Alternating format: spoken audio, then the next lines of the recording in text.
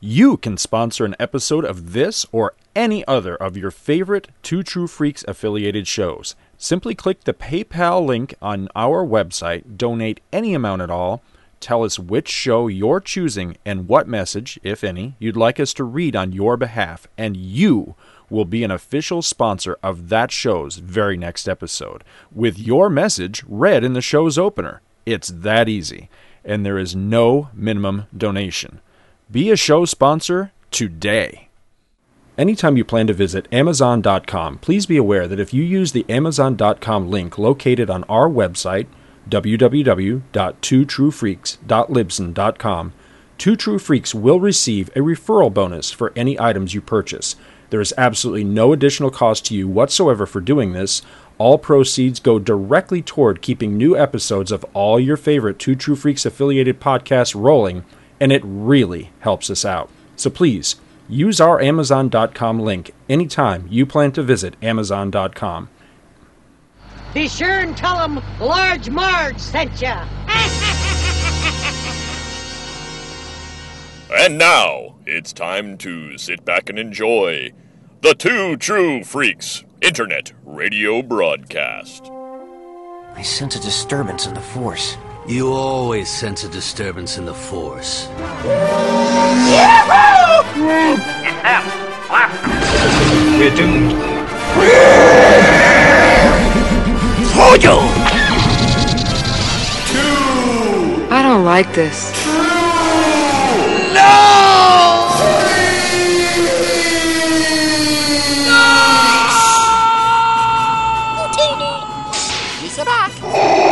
Really pissed me off.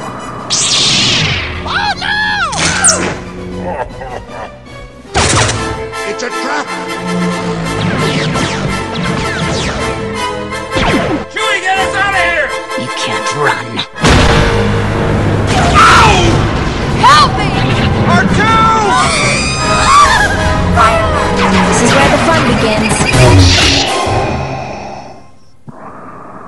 And now, together by live simulation via the internets, Scott Gardner and Chris Honeywell. Count me in. Lordy, look who's 40. It's Star Wars Monthly Monday number 40. You're a dork.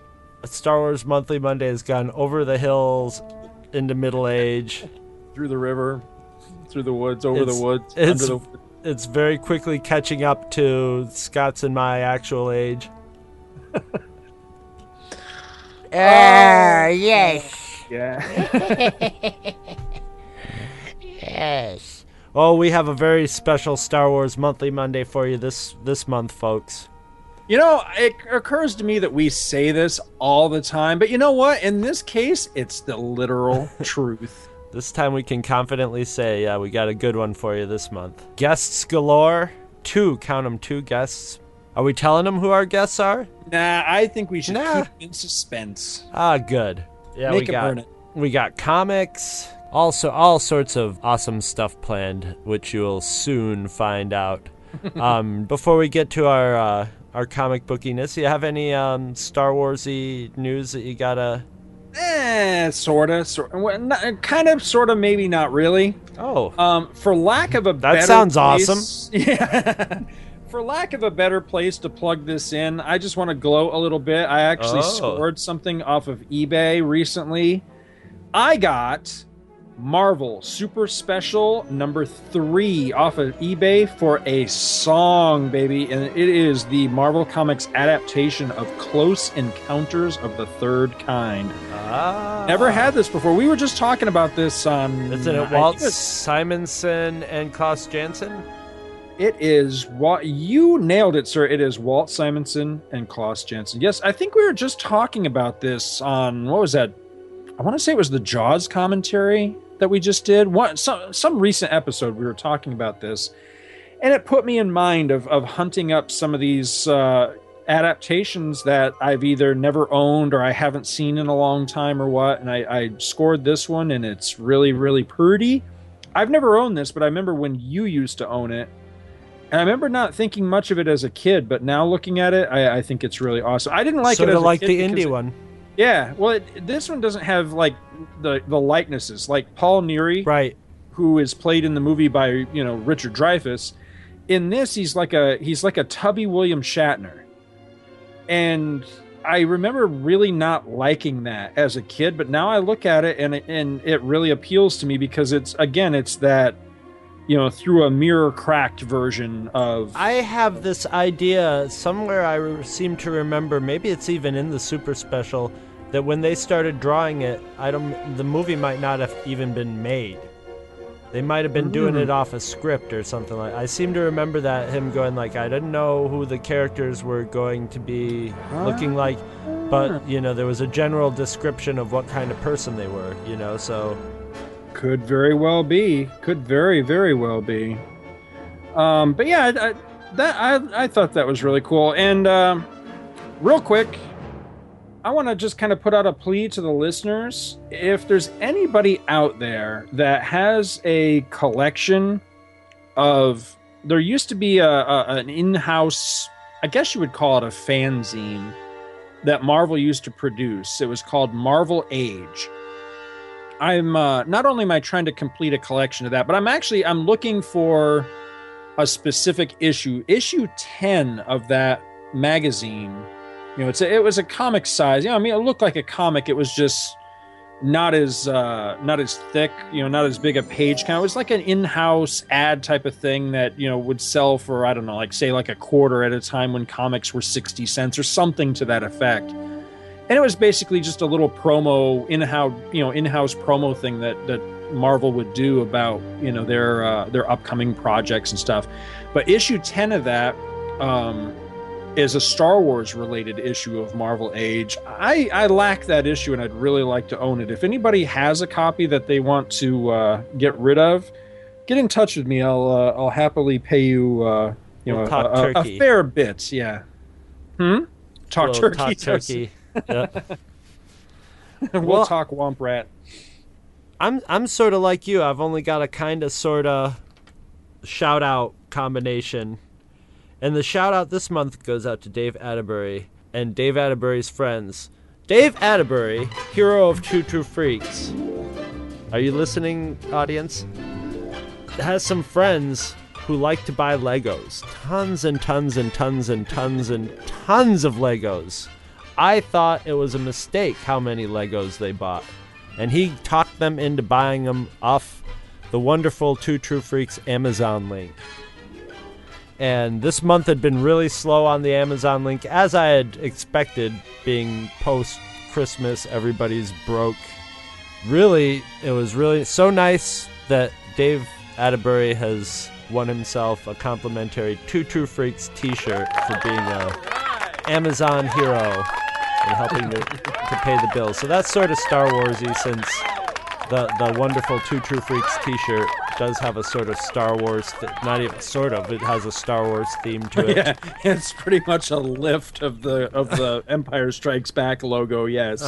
But with a little Star Trek thrown in too. Yeah. We made sure to get our Star Trek in there. So thanks, Dave Atterbury. That's awesome. Keep them coming. So other listeners, if you're able to corral a bunch of your friends in, don't be shy about telling us how you did it, because you never know what will be. I'm digging through my junk trying to get rid of my junk. I might be able to.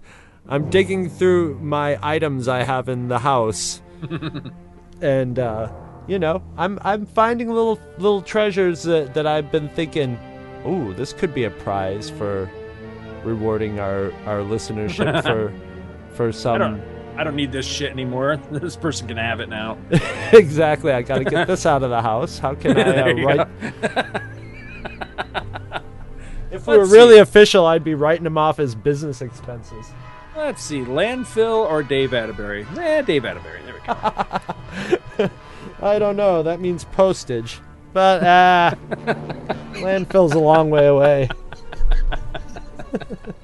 No, seriously though, thank you, Dave. That is awesome. Although I have to say this, if any of you listeners are throwing away any of your old toys and collectibles, you can mail them to me. That's okay. Mm-hmm. If I'll throw them away for you. I swear. Especially them away those, on eBay. especially those old Star Wars toys. I know all the proper ways of disposing of those. Well, what do you say? Are we ready to get into this extra-sized episode? Yes. It is. It may be extra-sized, but I think you guys are going to thoroughly enjoy the little surprises that we have for you later in the episode. Yeah, because it's actually less comics than we usually do. But oh boy, we got awesome. a good comic. Yes, the comic has gotten more time devoted to it because of its proportional awesomeness. Long ago, in a galaxy far, far away.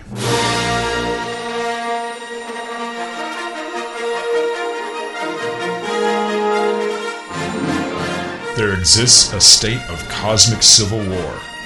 A brave alliance of underground freedom fighters has challenged the tyranny and oppression of the awesome galactic empire. This is their story. Stan Lee presents Star Wars, the greatest space fantasy of all.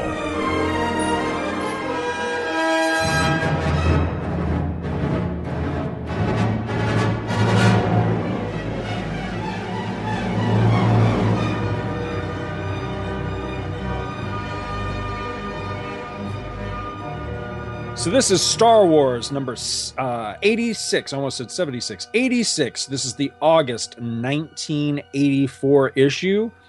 Original cover price on this was 60 cents. Written by Randy Stradley. Penciled by Bob McLeod. Tom Palmer finisher. Rick Parker lettering. Glennis Wine coloring. And Nocenti is now the editor of this title. And Jim Shooter is billed as Ed-in-Chief, which I thought was kind of funny.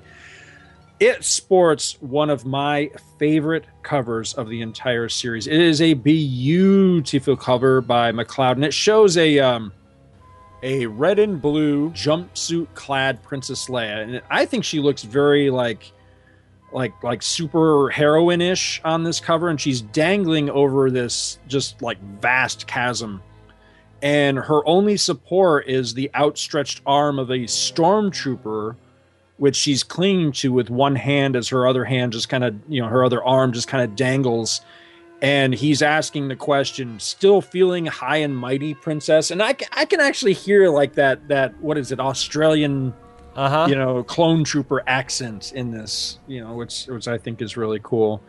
But I love this cover, and I remember being just really, really excited by such a simple thing as Princess Leia sporting a new look on this cover. When I first picked this up, I bought it right off the stands, and looking at it now, she reminds me an awful lot of Kitty Pryde, from McLeod's work on the X-Men. But I really like this outfit. It's a red and blue. Again, it's almost like a superhero type outfit, but it works very well within the confines of Star Wars. I think it's really, really cool. So the story in this one's entitled The Alderaan Factor, and it does take place, as the editor's note on the opening splash informs us, before Return of the Jedi. It doesn't specifically place the story. It just says it's before Return of the Jedi. Although I guess I should add, it is also post Empire. So it's set between Empire and Jedi. So we open to a scene of Luke Skywalker chasing Princess Leia, and he's chasing her down this hallway that I think is very reminiscent of the Tantive 4 from the opening of the original Star Wars film. At least to me, it is.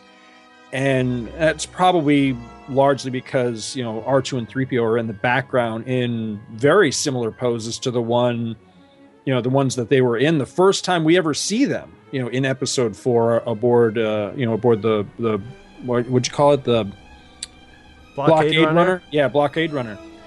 So anyway, Luke, he doesn't like the idea of Leia going off on this latest mission of hers without him, and he tries to convince her to at least take a blaster along, but she refuses, and she cites the usual, these guys need to trust us, we're better, and we need to prove that we're better than the bad guys type of rhetoric, and she leaves.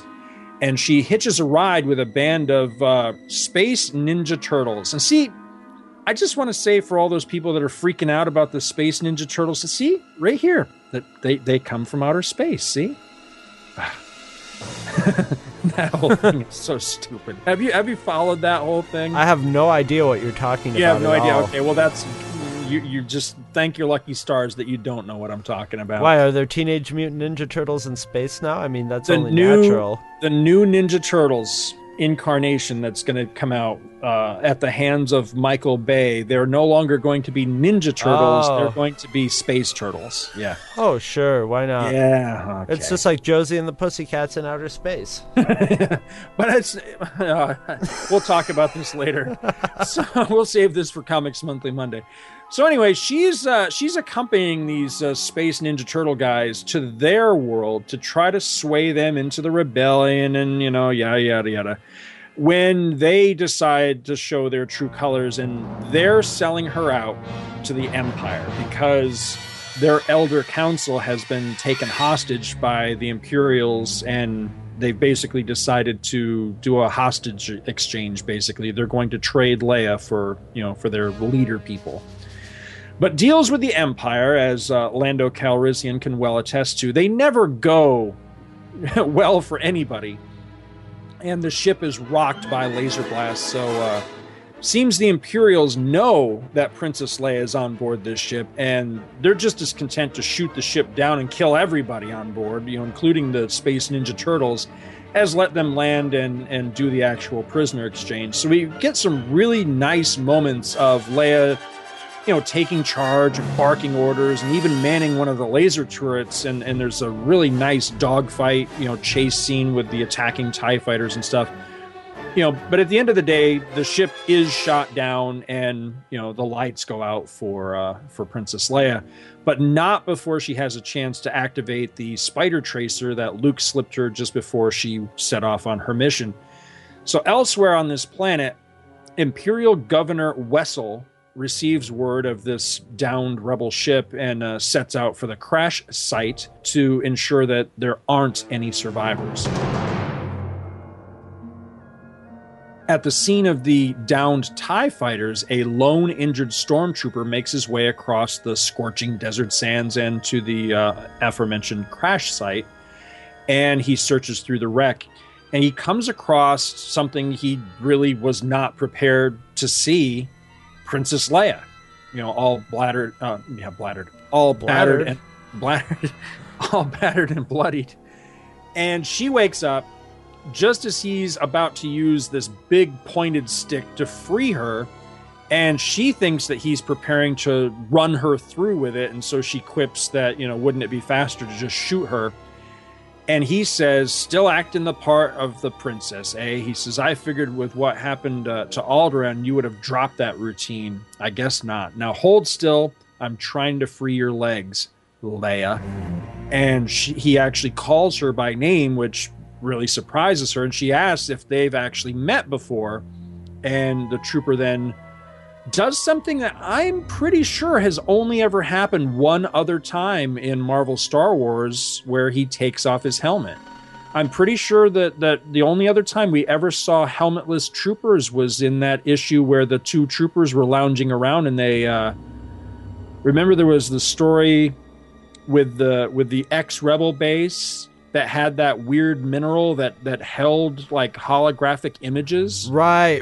And they were like smoking cigarettes or something, remember? Right, they were like in an underground cavern. Yeah. So this really wasn't done very often, but it's done to great effect here. And he takes off his helmet, and reveals his face to Princess Leia. And I think it's got to be said, I think the face is remarkably consistent with the look of the clones that we would get. Isn't that amazing how that worked out? It's very Jango Fett like. Very much so. Yeah, absolutely. A little bit of the Punisher too. Yeah, a little bit. But very Jango Fett. That's it's amazing when the comics do that. They've been doing that quite a bit. Yeah, I love it. I really do. And Leia, she doesn't recognize him, which seems to irritate him a bit. And he says, well, no reason why the pampered princess of Alderaan should remember a common servant, right? And Leia is really taken aback by this. She's horrified that this man, this Imperial stormtrooper, is actually from Alderaan. And, as you'll no doubt recall if you're a Star Wars fan, the Empire blowed up Alderaan real good in the original Star Wars. Real good. It was pretty much just a simple demonstration of the might and power of the Death Star. I mean, there was really no good reason to do it other than to prove that it could be done. So the trooper, he gets kind of upset with Leia and the things that she said, and he, yells back at her that, she shouldn't judge him, that she has no idea of the life that, what his life has been like, the life that he's led, and the fact that, service to the Empire has provided him with more of a purpose and a home than Alderaan ever was for him. And they argue, and the trooper, he struggles to free her. She's trapped in the wreckage of the ship. And as he's trying to set her free and they're arguing, this pair of large, weird alien creatures are kind of stealthily coming up on them unnoticed. So Leia and the trooper, they continue this verbal jousting of theirs, and he asserts that it was Leia's father, Bail Organa, that actually doomed Alderaan because he defied the Empire. She's very upset by this, and just as he succeeds in finally setting her free of the wreckage, she actually springs on him and knocks him over and pins him to the ground just long enough to make her basic argument points that her father was a great man that stood up for what he believed in, even if it cost him his life. And he had a dream, and he passed it on to Leia and the other members of the rebellion of something better than the Empire, something more noble for the galaxy. And that the Empire, for all its ships and blasters and all its power and might, it can't fight a dream. And the trooper, he listens, but then when he's finally fed up with all this, he flips Leia off of him, and he argues back that, a dream doesn't feed you or keep you warm. And he reaches into his chest plate to show Leia something, and he reaches in and he pulls out this chain that's hung around his neck. And he tells her that this is all that's left of your dream. And it's a tiny chunk of just lifeless little rock. And this is actually a piece of their homeworld. This is all that's left of Alderaan. And right at that moment, of course, that's when the creatures decide to attack. And one of them bites the trooper in the leg and lifts him bodily off the ground. And he drops his blaster. And Leia, she seizes it and she's got it, and she hesitates for just a moment, trying to decide exactly what she wants to do. But eventually she does essentially the right thing, and she shoots the creature and she saves the trooper's life. And then together they run away from the creatures. Now in space, Luke, Lando, and Chewbacca, they're approaching the planet, in the Millennium Falcon. They're responding to the call from Leia's little transponder thing. Elsewhere, on the surface of the planet, Governor Wessel, he's closing in on Princess Leia, and he's riding along with his troops in this really swanky-looking Imperial dune buggy thing that I think is pretty cool. Leia and the trooper, they continue to run away from the creatures, but they soon find themselves cornered at the edge of a cliff, and they have nowhere to go at this point but down. So Leia orders the trooper at gunpoint to go first, and then she covers for him with blaster fire. And the trooper just jumps off the cliff, and he lands on this very small little outcropping of rock. But when Leia follows him and she jumps down, when she hits the ledge collapses. And we get the actual scene from the cover of the book acted out, where Leia's dangling over this precipice and she's held by one wrist. And clutched in that hand is the blaster. And the trooper tells her essentially, you give me the idol, I give you the whip, But she's fearing that if she hands over the blaster, which is really the only leverage she has, that he's just going to drop her. But eventually she comes to realize she doesn't really have a choice. So she hands over the blaster, and he pulls her up. And he says, you know, you underestimate me, princess. He says, besides, I owe you from saving me from the monster. And he drags her up, and then they lay there, you know, side by side for a moment, just kind of panting.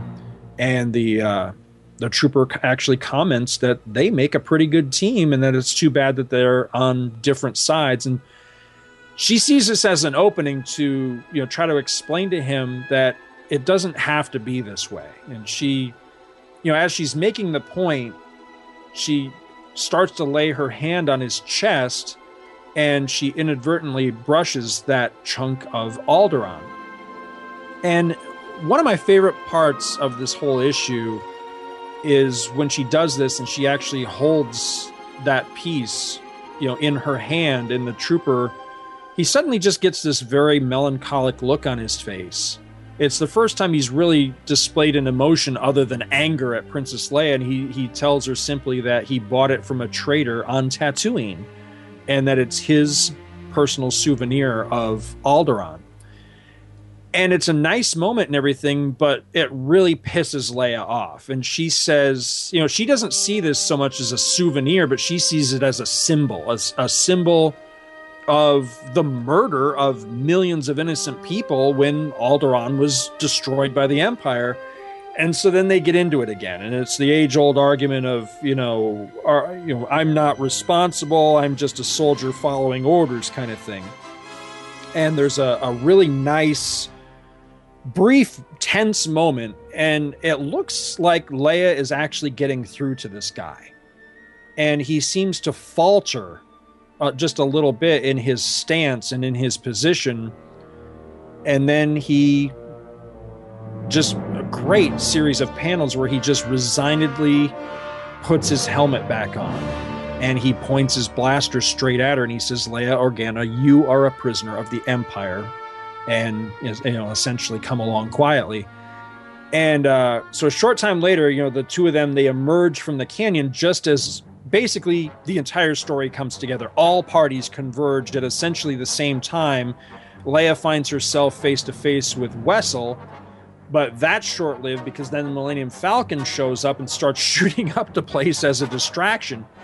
And it comes in low, and it's a really great sequence where the Falcon is hovering low and the boarding ramp lowers down, and Luke comes out to the end of the boarding ramp and is essentially holding out his hand and calling out, you know, Leia, come with me. And so she makes a run for it, and Wessel sees this, and he's not about to let her get away, so he orders her killed. He shouts out, you know, kill her, shoot her. And the trooper, his natural instincts and his training and everything kick in automatically, and he reaches for his blaster to follow his orders, and his hand snags on the chain that's still exposed hanging around his neck, and it actually snaps off in his hand, and he finds himself holding this tiny piece of Alderaan. Wessel, in the meantime, has managed to snatch up a blaster of his own, and he whirls around and he's preparing to gun down Princess Leia as she flees. And all of a sudden, this blaster bolt from off-panel comes and shoots the weapon out of his hand, and he turns, and it's the trooper. And he's telling Leia she was right, and that if she'll have him, he'll go with her. And she talks him down from just outright murdering Wessel in cold blood, and essentially is like, come on, he can't hurt us anymore, let's go. And they make for the lowered ramp of the hovering Millennium Falcon, and so Leia's being assisted aboard by Luke, and she's, you know, safely up the ramp, and she turns to help the trooper, and he's hit by blaster fire from his former comrades. And so then he's dangling limply, you know, and Leia's barely got him with one hand as the Millennium Falcon lifts off, and it's high into the sky. You know, they're preparing to leave the planet, and it's all Leia can do to hold on to this guy and support him, and she's calling to him and hoping and praying that, you know, she can hold on, and he slips away and he falls. And so Luke and Lando haul Leia aboard, and, you know, they're apologizing for what happened, and they ask who this guy was, but she's completely overcome. And she just stands there crying, and she shows them the stone. You know, her last link with her past and with her home and with this guy, this young man that she doesn't even know his name. And the fact that he sacrificed in the end everything, including his life, to save her and so that her dream could live. And that's the end of the issue. And just a powerful story, and one of my absolute favorite issues of this series. Powerful. What do you think of Star Wars 86? Oh, I love it. Always one of my favorites. This is one I didn't originally have. I remember this was one of the comics that would be in the phase bags. You know what I mean? Yeah, At your house, you'd have the cardboard phase bags. Yeah. And I remember like pulling this out of the cardboard phase bag to read. Yep. Yeah, the art in this is brilliant. The story is great. It's Star Warsy all around. It's a great Star Wars story. It really, really is. It packs a punch. It really does. Emotionally, it's kind of a hard-hitting issue. And I really have always enjoyed this story quite a bit. You know, as vague as my recollections can be with some of these stories, this is one of those issues where, you know, I can flip through, you know, cover images and instantly, yes, okay, I know this issue. Mm-hmm. You know what I mean? Whereas there's other issues where I just look at the cover and go, I have no idea what goes on in this one. But this one is always one that has stuck with me because of that punch at the end of the story. You know, it's a real slug in the gut.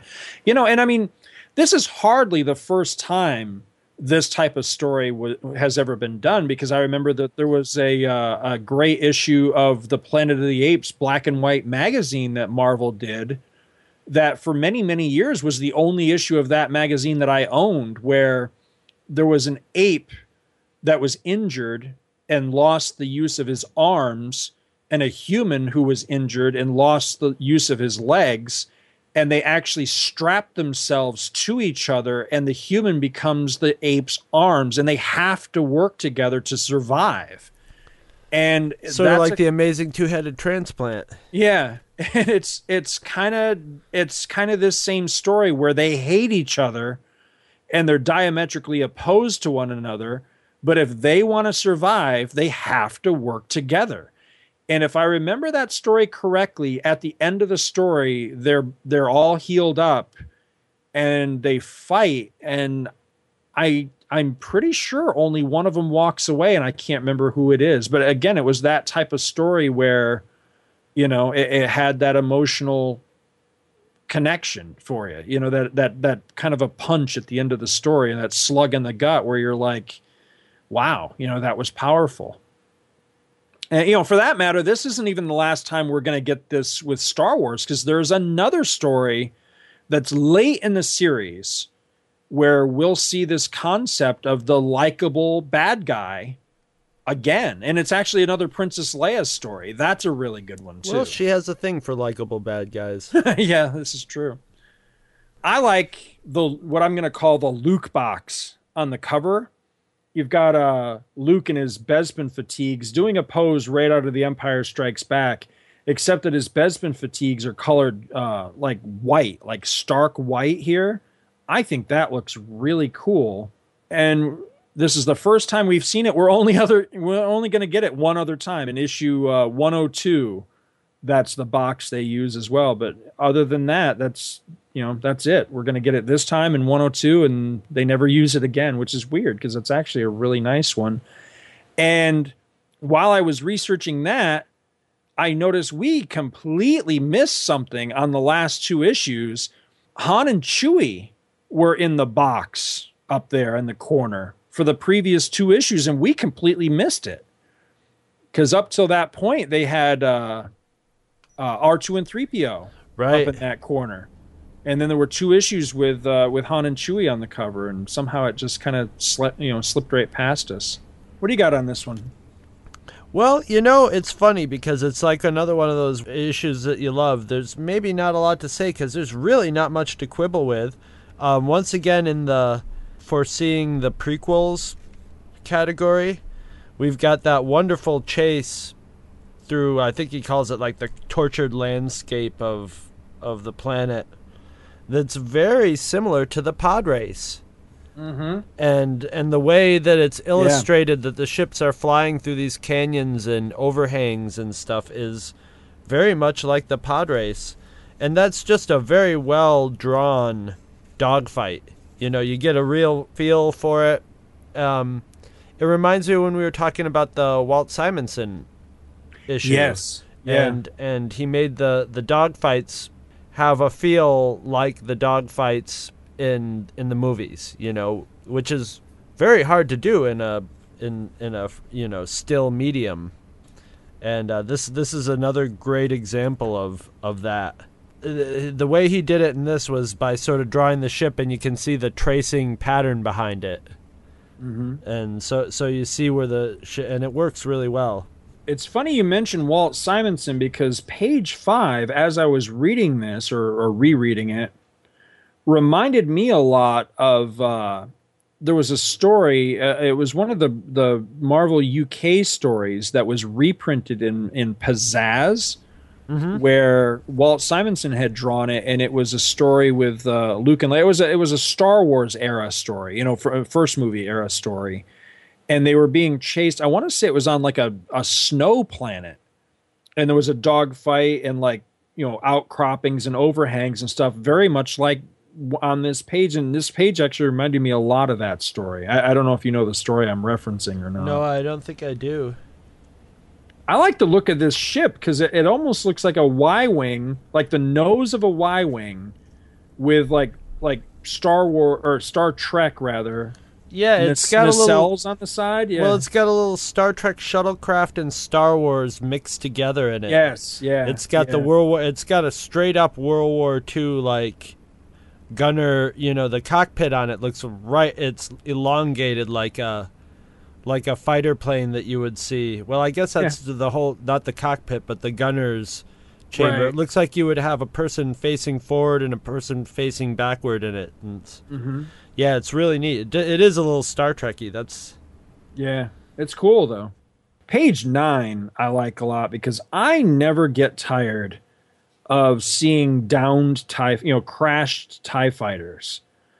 There's just something about that image that I like, and we've had some really good comic book stories come out of this concept of a TIE fighter crashes somewhere. Yeah, you know, we had The Day After the Death Star, which was a really good story.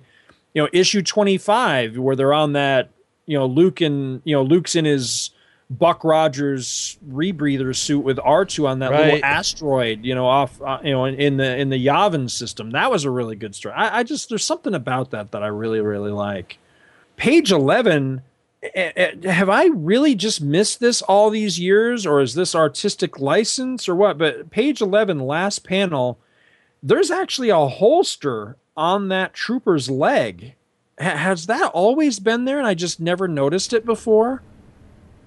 I don't know. No, I don't ever remember seeing it. But you got to figure they'd have to have a holster somewhere. Somewhere, yeah, exactly. I think that's really great. I love that panel, by the way. That's a beautiful panel. It reminds me of the Punisher a lot. Yeah. The way he's posed and the way he reminds me of the Punisher. He should just have like a pistol or a shotgun in his hand instead of a pointy stick. It's a very Zek looking male figure right there. You know, he does look very Punisher-like, but like he looks like Zek's Punisher, I think. Jumping way ahead, page 20, third panel, the Millennium Falcon arrives. That's just... That's gorgeous. That is one of the best Millennium Falcons I think I've ever seen. You know what's awesome about that? You get the feeling of the power of it because it's landing... But it's landing UFO style, you know, straight down, and you can see behind it the dust and smoke kicked up by the engines of it to keep it hovering. And it's just like, you can see in the of it, you know. Yep. It's awesome. And that scene with Luke opening up the hatch and stuff is very reminiscent of episode 1 when they first tangle with Darth Maul. And you're right. Yeah, you're right. You're absolutely it's even on right. a desert planet, you know. It's like, come on, let's go, and whisk them away from the trouble. See, when I was reading this, I had a half-formed image in my mind of, and I was trying to remember, when have we ever seen the Millennium Falcon hover like this and somebody at the end of the ramp? And I think you just solved that for me. It wasn't the Falcon at all. It was Amidala's ship in Phantom Menace. But yeah, it's very much like that. You know, the ship's just kind of, you know, holding steady there while they struggle to climb up the ramp. Yeah, very reminiscent of that. That's cool. And really, my last note, you know, on the story proper is just. Again, you know, it really packs a punch. I think it's so sad that we never even get a name for this guy. I wonder what would be more powerful, not getting his name, or if say he'd only had a designation. Number. Yeah, you know. But one way or the other, I think it's powerful. I think it's a really, really, really good story. I like a couple of the ads in here. The one on the inside front cover is completely ridiculous. I love this. Atari Soft! Madness at Maxie's. These kids. Manholes of Venus. That sounds like a porno game to me. I'd like to go visit the Manholes of Venus, for sure. What Manholes of Venus? What kind of game do you call that, Maxie? And then Maxie's going, later, baby. They walk out. His friends walk out of him, and one of them's going, "Your old man bought the wrong computer." And they loser. Manholes of Venus. Your dad bought the porno computer. Who's gonna ever want to use porno on a computer, moron? Yeah, Maxie, you're a loser. So then he goes out and he buys.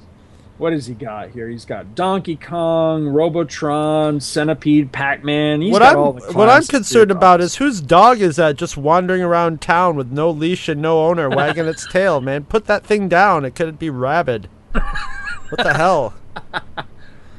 Well, also, you know, you've got an open bottle of soda, and you've got a soda can just sitting right there on the counter with the television and all the video games. That's just a recipe for disaster right there. It is. It's very irresponsible of Marvel to run this ad. I think this was a slow advertising month for Marvel, because my issue, does your issue have the Mark Jewelers? Yes. Those are so cheesy, and those used to be in the middle of, these remind me of the ads that were in the middle of really bad, cheap novels, like the ones we would find near the paper mill with their covers ripped off. Yeah. You know, all of a sudden in the middle is a glossy color insert for fine jewelry. Who the hell reading Star Wars 86 in 1984? That was you and me. All right, look at these things. Okay, granted, this is but these are $40, $20, $25 rings. You know, goldy colored rings with diamond L's on them and stuff. Who the hell is gonna buy this reading Star Wars? I think Marvel was just like, I don't know, they'll pay us money to advertise, so I'm not gonna tell them that it's 13-year-old boys reading it. But weird.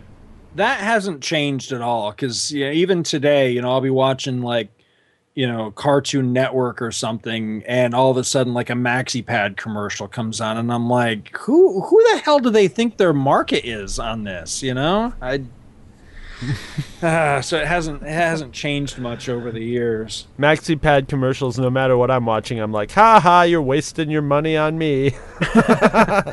Wasting that value. Yeah, you're getting nothing from me. I like the Secret Wars figure ad across from page 17 there. There was a great, fairly recent I think it was a 3-part episode on Hey Kids Comics where they covered the Secret Wars Maxi series. Really, really good stuff. Well worth listening to. I enjoyed that very, very much. And I actually had a couple of these figures. I know I may still have my Captain America. I'm not sure. I know I had Cap and Doctor Doom, and I think I had one or two other of these figures as well. Plus, I had a black suited Spider-Man that they're not showing in this picture. Plus, you could have gone to the Dimension conventions. June 23rd and 24th, 1984. Yep. In New York City. Stanley Harlan Ellison and George Takei. Oh my. What else have we got? There's a really nice Fantastic Four ad. In the very back? Yeah, in the very back. And this is a nice little John Byrne illustrated piece here with the FF of the time. We have She-Hulk as a member of the FF. I really like that Postman, pose it there. looks like Mr. McFeely. I think that's supposed to be Willie Lumpkin, isn't it? Right, but he still looks like Mr. McFeely. He does look like Mr. McFeely does. And I always liked, as cheesy as it is, I always liked the advertisement on the back cover for all the video games where it's graffiti all over the inside of the bathroom stall. Oh yeah, okay, yeah, it's like for Cubert. Oh no, there's Frogger on there. Yeah, there's a bunch of them. But you don't know how many times in life I've been tempted to see the one on the bottom right where it's way down, it's almost on the floor, and it says, "I am not short." Yes. I've wanted to do that in bathroom stalls just as a callback to this ad. Write it, all the way down. Is that all you've wanted to do in bathroom stalls? Pretty much, yeah. Okay. I'm sorry, you just said it. I had to follow through on that. Oh, man. That's just to take a little side. I want to bemoan the bathroom stalls are too clean these days. I don't know if they found better cleaners for them or people have just given up writing their dirty shit on the walls there, but I miss it. I used to be one of those guys. I wasn't one of those shy peers who didn't want to pee in the urinals, but I would always head to the stalls to pee because there would be some reading material. And it just ain't the case anymore. I mean, I expect that sort of shit when I go to Disney World. I don't expect to see any graffiti on the bathroom walls, but come on, when you're driving down the thruway and you stop at the truck stop, take a whiz, you expect some pretty vile shit written on there to fill in your time while you're doing your business. And I don't know what's wrong with our culture that we don't have that anymore. The next time you and I take a road trip, I think we should just mess with the attendant at the rest stop and go up and complain that there's not any decent graffiti on the walls. I remember when at my college, I had preferred stalls. I had stalls that I would go to because I knew that they were the ones that people liked to write in, and oh my god, it was awesome. I learned so much good poetry that way. That's why you were hanging out in stalls all the time for the reading. For the poet. That's why I always for the articles. All right, we'll be right back in a couple minutes with our special mystery guest. Geekin' and Geek is a podcast for the geek and everyone. Please join your host, Peregrine and D-Man, each week as they discuss all the things that geek guys love to talk about from the sci-fi, fantasy, and comic genres. For movies, TVs, comics, novels, and games, seek out Definitive Geek. Available on iTunes or at definitivegeek.podomatic.com.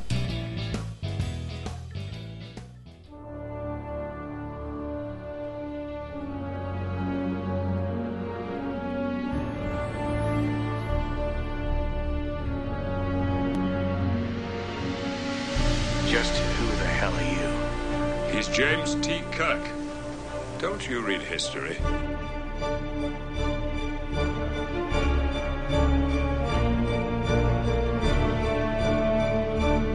What did you say your name was?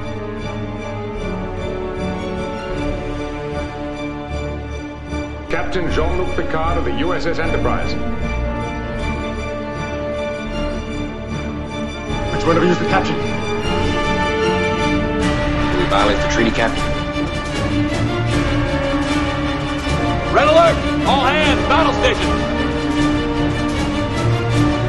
What are you scratching at? Incorrect. Can we just get down to it, please?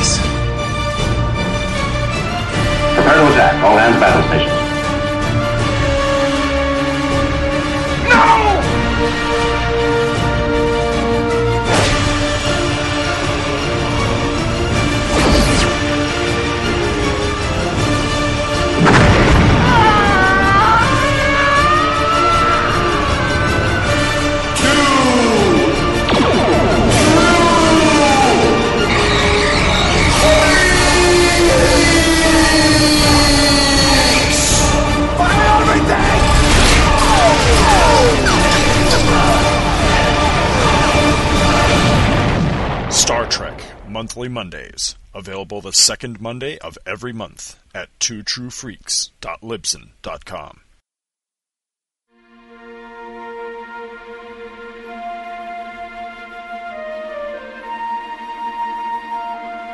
Hello, and welcome back to Star Wars Monthly Monday. And as promised, we have a special guest who Scott was being all humble about it as we were leading up to this. But Scott's the one who hunted him down and pestered him till he agreed to be on our show.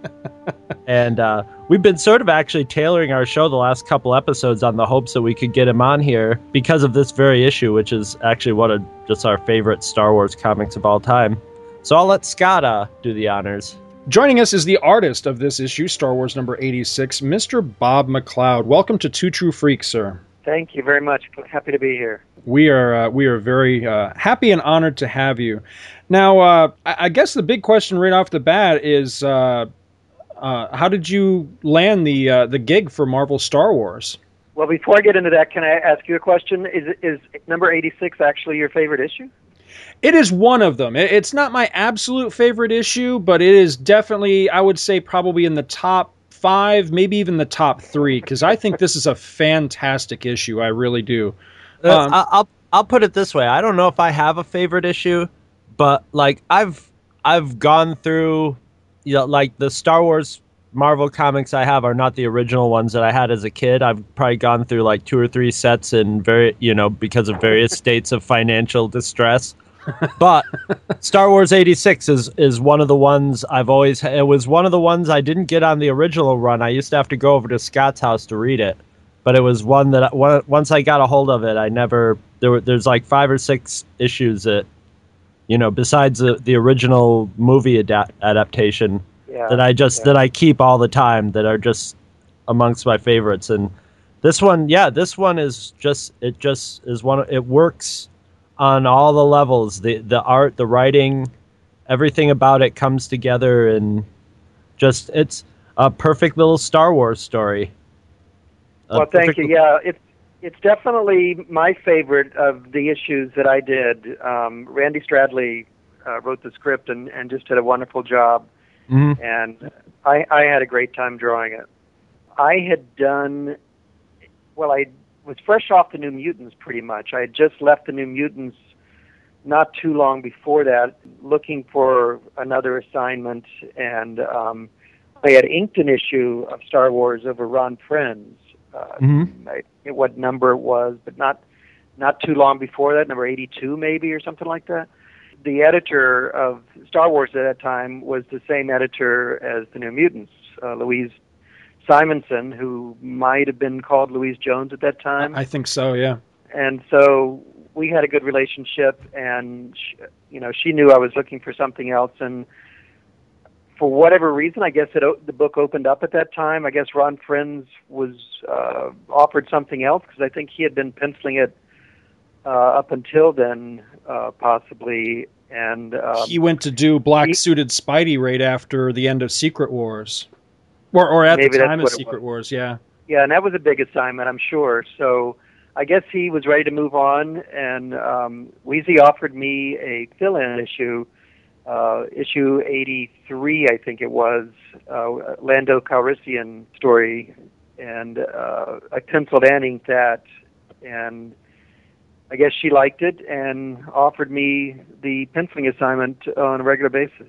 Now, your work on the series is fantastic. I enjoy all the issues you did, but looking today, I was kind of refamiliarizing myself with both the issues we've covered so far and upcoming issues. I was actually surprised to see that there weren't as many issues as I remember. I think in total it's only 5 or 6 issues. 5 or 6, yeah.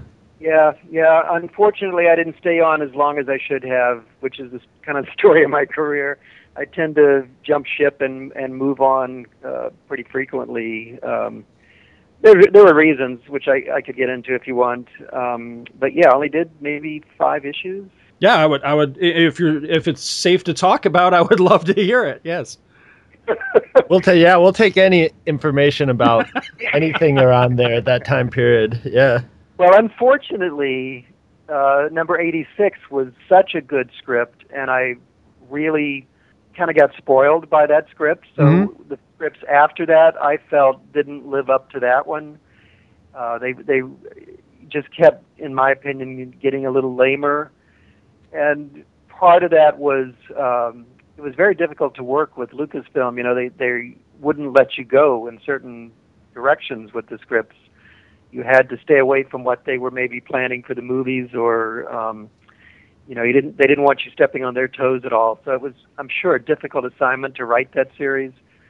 But after '86, the scripts I just enjoyed kind of less and less until I got, I think 90 was the last one I did, and I just didn't, you know, I wasn't having any fun doing it. And plus, I really prefer to pencil and ink my work instead of having someone else ink it. And Tom Palmer was doing a fabulous job. He's my favorite inker.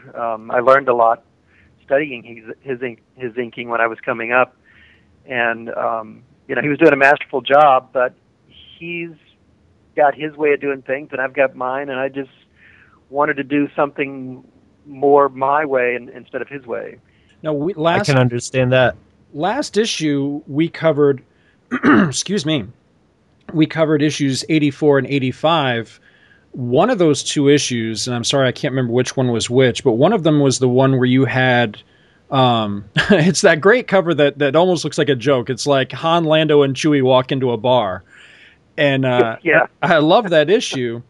And I was noting while we were talking about the issue that it really looks like you had inked a lot of your own work in that one, because you do a certain process in the inking, and I'm sorry, I don't know what the technical term is, but when I kept looking at that, I just kept looking at it going, this looks more like one of your ink jobs than it did one of your penciling jobs. Do you know what I'm referring to with that? Well, I did pencil and ink the cover, but the inside is all Tom Palmer's inking. And I was actually doing breakdowns rather than even finished pencils. Mm-hmm. So it's really Tom Palmer's finish on that issue. I mean, I learned, like I said, I learned a lot from Tom Palmer myself, so my inking would often resemble his in certain ways. I see. Yeah, but he inked that whole issue. That was number 85. I didn't work on 84.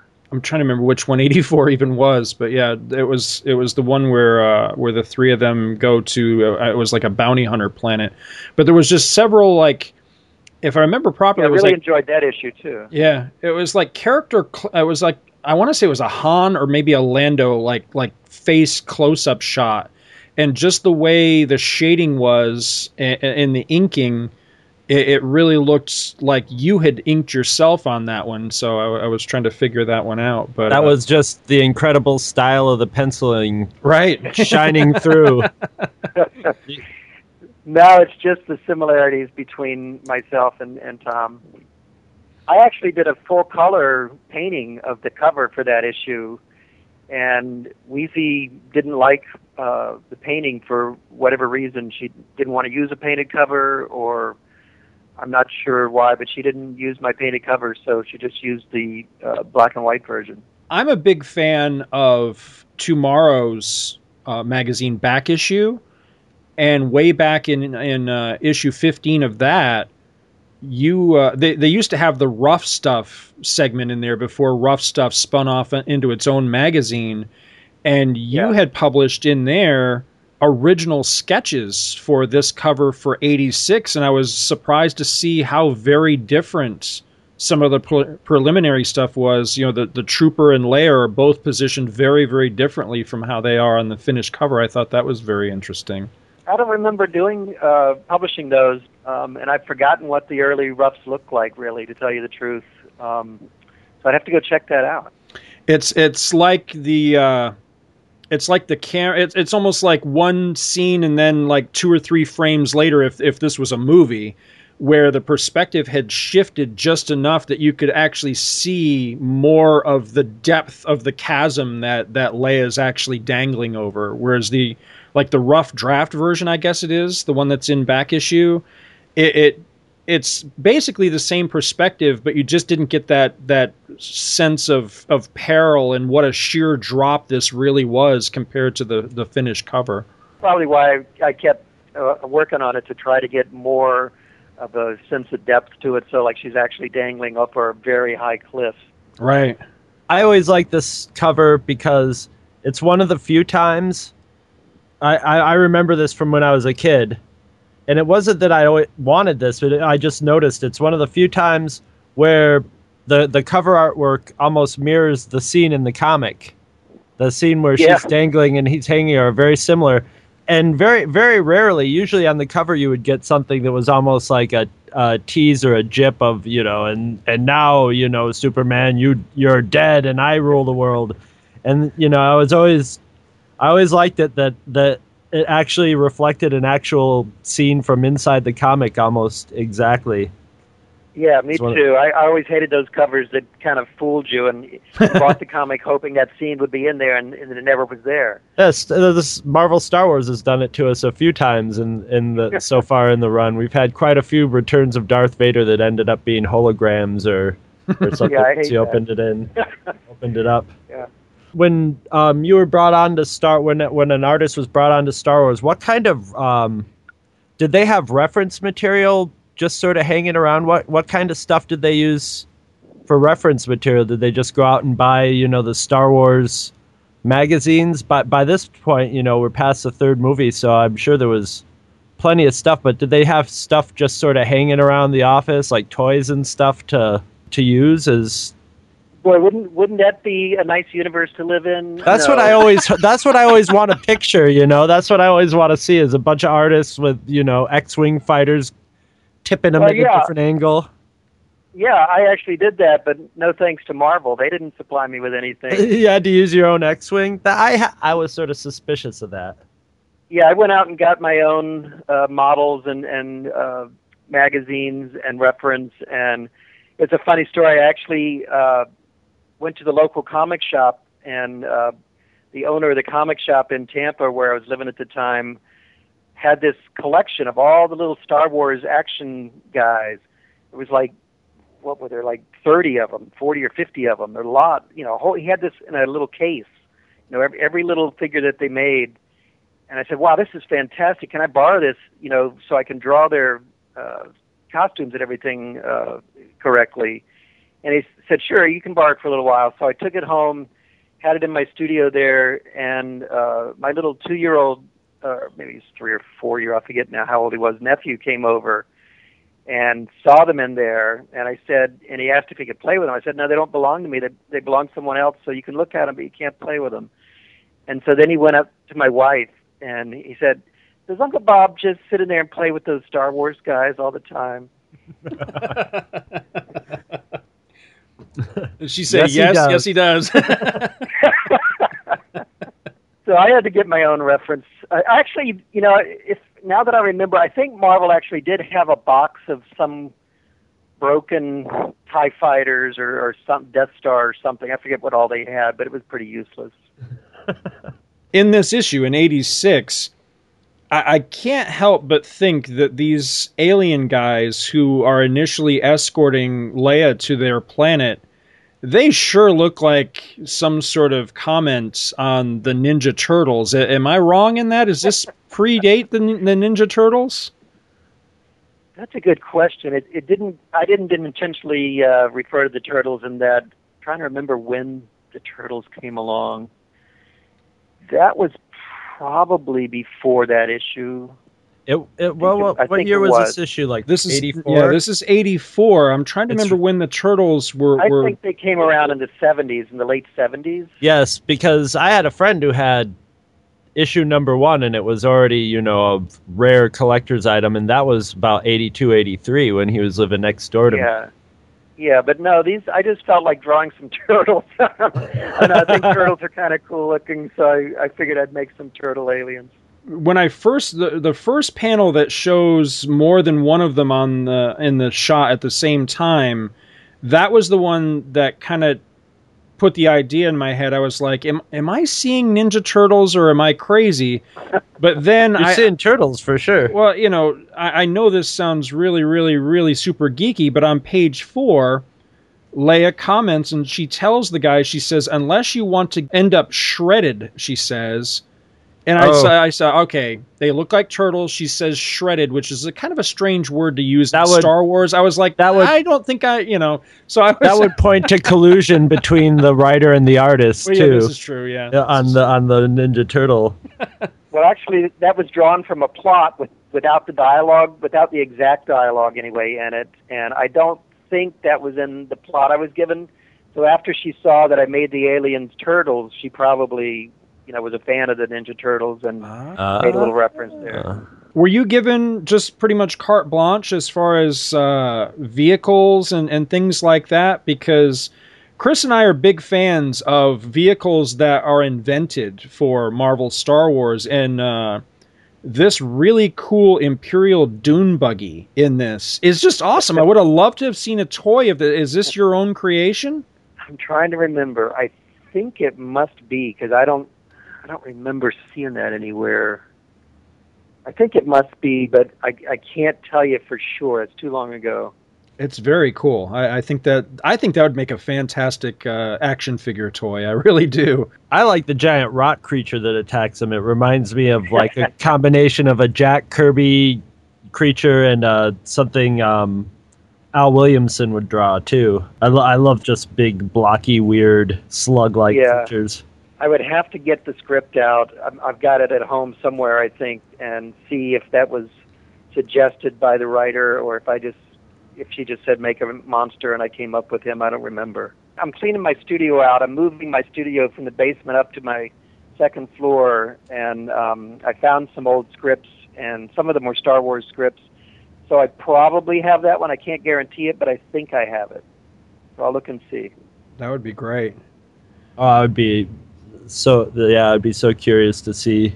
Now, the format of our show is that we're kind of playing a game with the listeners where we're not spoiling ahead. And it's been my understanding that there's actually a number of our listeners that are not familiar with this material, so they're actually learning of this from us, which is always kind of odd for me when I think about that. But so in the interest, how old are you guys? We're about to turn 44 this year. Okay. Yep. So we were what when this came out? We were what? 84. 16? We were. Yeah, right? we were juniors in high school. Yeah, we were still in high school. Or sophomores in high school.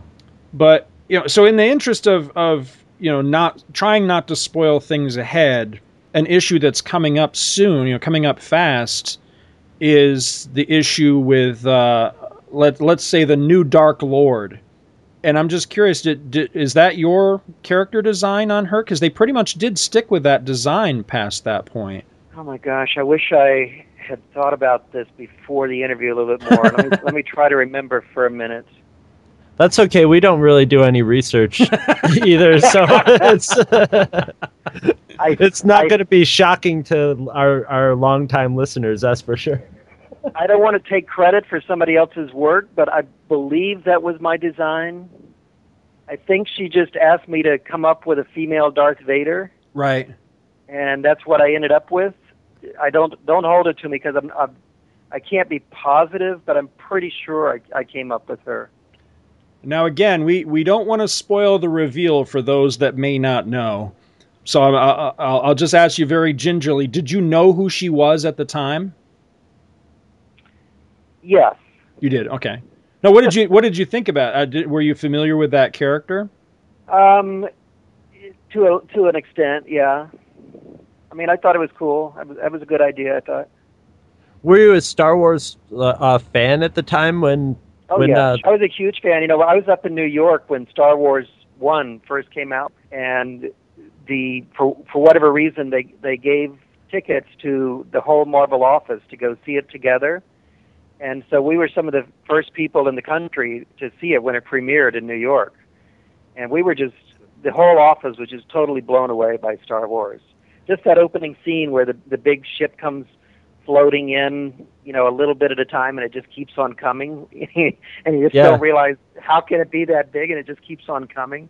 It's something our younger listeners don't quite understand as much as just what a huge effect that had. Yeah, you can't appreciate it unless you were around at that time, and there was nothing like that before that. You had the Star Trek special effects where it was just people with rubber masks, and there was just basically no special effects. And then this movie came along, and we just couldn't believe it. Yep, I had a friend of our family who was visiting California, and he lucked into one of the first viewings of Star Wars and came back, and he had to be about 22, 23 years old at the time, and he was gibbering like a madman. He was like grabbing my parents, going, "You don't understand what this movie is. It's revolutionary." Blah, blah, blah. And I was a big Star Trek fan, so they're like, "Oh, we'll take Chris to it," and that was the end of that. Yeah, it had a huge impact on all of us. I was a big fan, and I was really excited when they offered me the chance to draw it. It was a big thrill being able to draw the comic.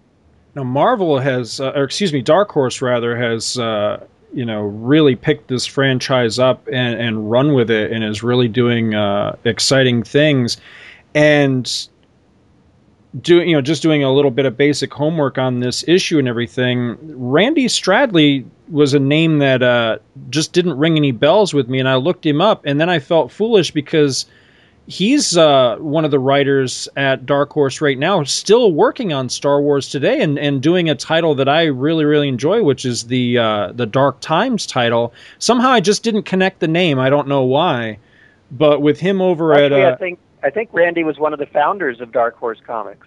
Oh, is that right? He was either an editor or one of the publishers.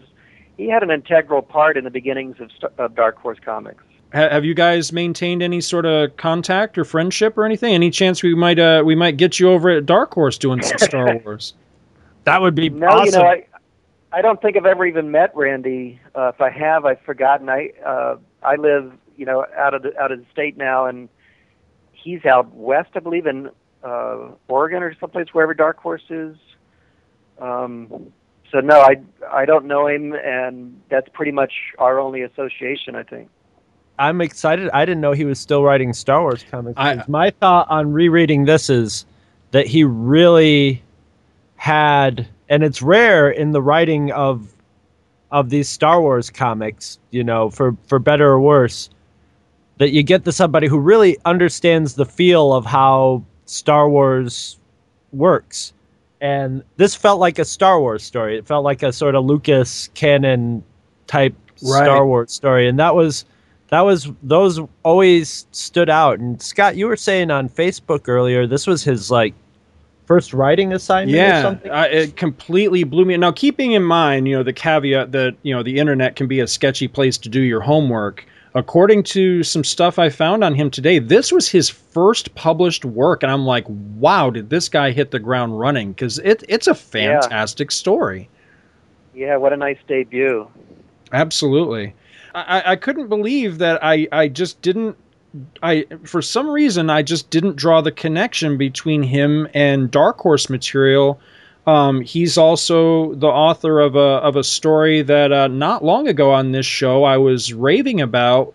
I can't remember the exact name of it. It's a Jedi Knight story, and it's basically where Yoda and Mace Windu, they pulled together what is like the Star Wars equivalent of the Avengers. It's like the Jedi Council, and they go off to, actually it turns out to be the same planet that's in this story in 86. And they basically just kick a whole bunch of ass, and it's great. And I somehow just never associated the writer and the planet, and I feel like a dope that I didn't. But it's fantastic that maybe Scott and I'll start a petition to bring you two back together as a writing and drawing team for awesome. Star Wars. Yeah, you do that. I'd be happy to work with Randy anytime. That was a lot of fun. I'm glad to hear you say that, because my next mission in life is to see if I can get in contact with Randy Stradley. So I will definitely throw that idea his way, that that you've been on the show now and that you're open to a Star Wars reunion. I think that would be fantastic. That would be fun. We'll get the dozens of our listeners to sign it. That will do the trick and impress him, I'm sure. We'll use our leverage. I'm so glad to hear you say that you have such fond memories of this issue and that you really like it. Because when you started off by asking me, I for some reason I thought you were going to say, well, I really didn't like this. I was just worried because I've always been a big. Oh, that would have been an interesting interview too. You know, that's true. No, actually, a lot of people have come up to me at conventions and told me that was their favorite story. Also, that's a pretty popular story, popular issue. We do another. We actually do several different formats within Two True Freaks, and another one of our shows that we do is Comics Monthly Monday, and we did an episode not long ago on the top 5, our top 5 favorite single issue stories. And for me personally, if there was a theme to that, it was generally stories like this that moved me or affected me on some sort of emotional level. I think that's why I like this story, because at the end of the day, it's kind of a heartbreaking tale. With Leia left in tears and all that. Up to this point, nobody had really covered the fact that it had been mentioned in passing that her planet got destroyed. Everybody she knew got taken out of existence, and that's got to really have an effect on a person, I mean, okay, she's had the whole Star Wars going on to distract her, but at some point, you're going to... I think the note said this takes place actually before Return of the Jedi, but still. Yeah. But still, I just thought the whole idea of seeing a chunk of her planet hanging from somebody's necklace was quite... Yeah, that was quite a good idea. I think at the time they had not really humanized the stormtroopers very much either. Right. They were just bad guys, and that was maybe the first, or certainly one of the first times where they actually showed something from the other side. Yeah, and he wasn't like a rogue stormtrooper pretending to be a stormtrooper. He was actually, he was torn in his, in what he was going to do. It was the amount of story you can put into one comic. You have to sort of tell these stories a little tritely, but it's Star Wars too, so it's trite in just the right way. Actually, there was one Star Wars comic that ended with Lando Calrissian with a teardrop in his eye at the end of it, and it was almost kind of I think we were laughing at it. Ridiculous. It was at the end of it. Silly, yes. But this one is actually touching at the end of it. This one actually merits the teardrop at the end of it. So yeah. Well, some people are good writers and some aren't. That was just Randy's a good writer. I mean, but it's not just Randy. I mean, it's the art. It's the full package on this one, because the art sells the story just as much as Randy's script does. This is honestly one of the best penciled issues of the entire series. The art's just fantastic. Well, thank you very much. I always the main thing I like about drawing comics is drawing figures. I just like the fact that you can make these people come alive, if you do it well, and it's just fun for me to try to make them human. Well, one thing we've noticed is a lot of artists have a really hard time with stormtroopers, keeping the proportions of the helmets and everything right, and all the stormtroopers in this look and feel like real stormtroopers. They look, and that doesn't happen an awful lot, especially way back in the Carmine Infantino days. Yeah, there was some crazy. You have to realize he didn't have much to work with inside there. If you just try to draw the helmet, not realizing someone's head has to fit inside it, you can run into problems. I think back in the days when he was drawing it too, they were thought of actually more as kind of robots or stuff like that, and he did have less to go on as far as. I mean, the funny thing is nowadays, almost anybody you could say the word stormtrooper and they picture one in their head and how they move and how they walk and stuff, but we didn't always have the 501st around to make the stormtrooper walking down the street not be the strangest thing you've ever seen. Have you guys ever seen the British covers to the Star Wars? They were reprinted over in England. Oh yeah. And they put different covers on them, and Carmine drew some of those covers, and I inked them over Carmine. Oh, I did not know that. See, I've been resisting Scott and I have just recently started getting those. Yeah. I finally my resistance wore out, and I'm now actively trying to collect those, just mainly for the covers. They're gorgeous. They're absolutely beautiful. I stumbled on a whole bunch of them on eBay for really cheap, and I love them. Plus, we've made a British friend who also has stuff like that laying around his house, so that always helps. Scott's gotten a couple annuals that way. Well, those were pretty early on when I was still what I considered learning my craft. So they're not my best work, but it was, fun to work on Star Wars way back then. Are they signed? I mean, are they easily identified? Yeah, they should be. Okay. They should be. I can't say for sure, but I think I remember signing them. I'm gonna go dig through mine now to see if I can find some, because they were always full of, they were padded out inside with lots of sketches and alternate covers and stuff like that.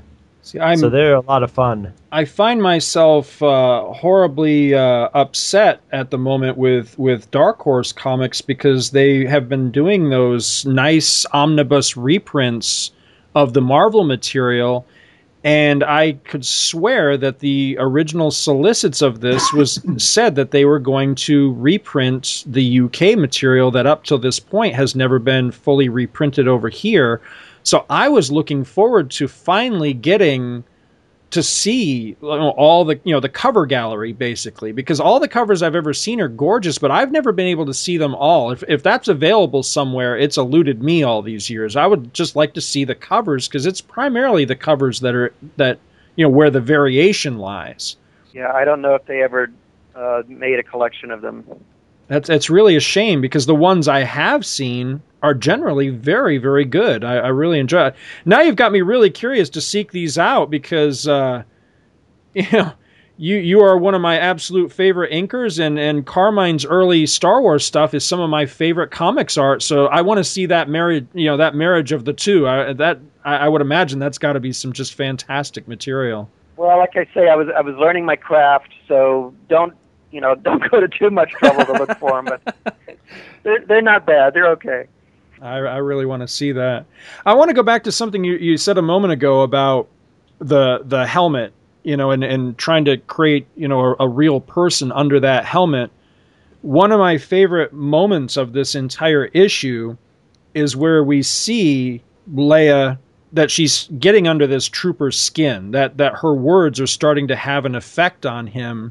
And there's a great moment where you can see him shut down and close himself off, and he redons his helmet, and that's when he tells her she's under arrest. And I just think that's great. Now, was that scripted, or is that completely, your art telling that portion of the story? No, that was in the plot to have him do that. Yeah. It's beautiful. It's really nicely done, because you go from an expression on his face of kind of, I hear what you're saying, to the very next panel, he has a much more closed off expression as he's kind of plopping the bucket back onto his head. It's just great. It's just fantastic, because you can see the thought process in his face with no dialogue, with no word, thought balloons at all. You can tell exactly what he's thinking. I hear you, but I can't hear you. I just think that's awesome. Well, when you get a good script, it enables you to draw it better than you could with a weak script. It really makes a difference when something's well written as to how the end product comes out, because it's hard to do good stuff with weak writing.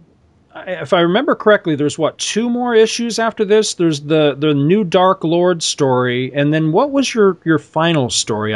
I'm struggling to remember. The final one, I think, was the one with the woman, the female Darth Vader character. That is issue number 90. Okay, so that one is the last one. Okay, so I think that was the last one. So there's one in between this one and that one. Okay, that's the one I'm trying to remember what it is. The Lando one that you did, was there was because parts of that story really felt like maybe someone was going for a loose tie-in with the Lando trilogy of novels that had been out right around that same time. Do you know if that's true or not? No, I don't. I don't know anything about that. I enjoyed that a lot. I thought that was a really good story. We got a real kick out of that one. It was fun. Yeah, I didn't really. They kind of gave me a free rein on that, and I just didn't have time. I think I was rushed on it. Didn't have time to really look up a lot of reference for the Star Wars world. So I kind of just made up some old, kind of earlier Flash Gordon type stuff rather than the Star Wars style. It seems like it would always be safe to do that in Star Wars, since that was sort of where Star Wars took it from in the first place. I think that's why Al Williamson worked so well whenever he would do Star Wars. It was a different planet, so it could really be anything you wanted. Yeah. That's great, because that's what we had speculated when we reviewed that issue was that, you know, were you intentionally going for a Flash Gordon-y feel? Because we really felt that in the art and thought that was fantastic. I mean, if I was a writer or an artist, I'd always want to do space stuff where you end up on different planets, just because you know, it's not like a TV show where you have to build the sets for them. You get to just create, you know, a whole new world every issue. It's the ideal thing, because I worked on some other stuff like the Phantom. I did a series of Phantom comics for a Swedish publisher, Egmont, and there you have to draw these exact helicopters and these exact rifles, and everything has to be so referenced, and it's so like something taking place in New York City. You know, you have to you have to get those buildings right. And everything. Yeah, and in Star Wars, you can just make all that stuff up. It's so much easier. Nobody's going to go, no, the Imperial Council isn't across the street from. Everybody knows that. And I had the good fortune of, I wasn't my choice. When I got on the book, Tom Palmer was already the steady inker on the book, and he kind of insisted, if they wanted him to stay on, that they find someone that would be willing to pencil breakdowns. And I was happy to draw breakdowns for him because I wanted to see what he would do with my layouts. So I was happy to let him take over as much as he wanted to.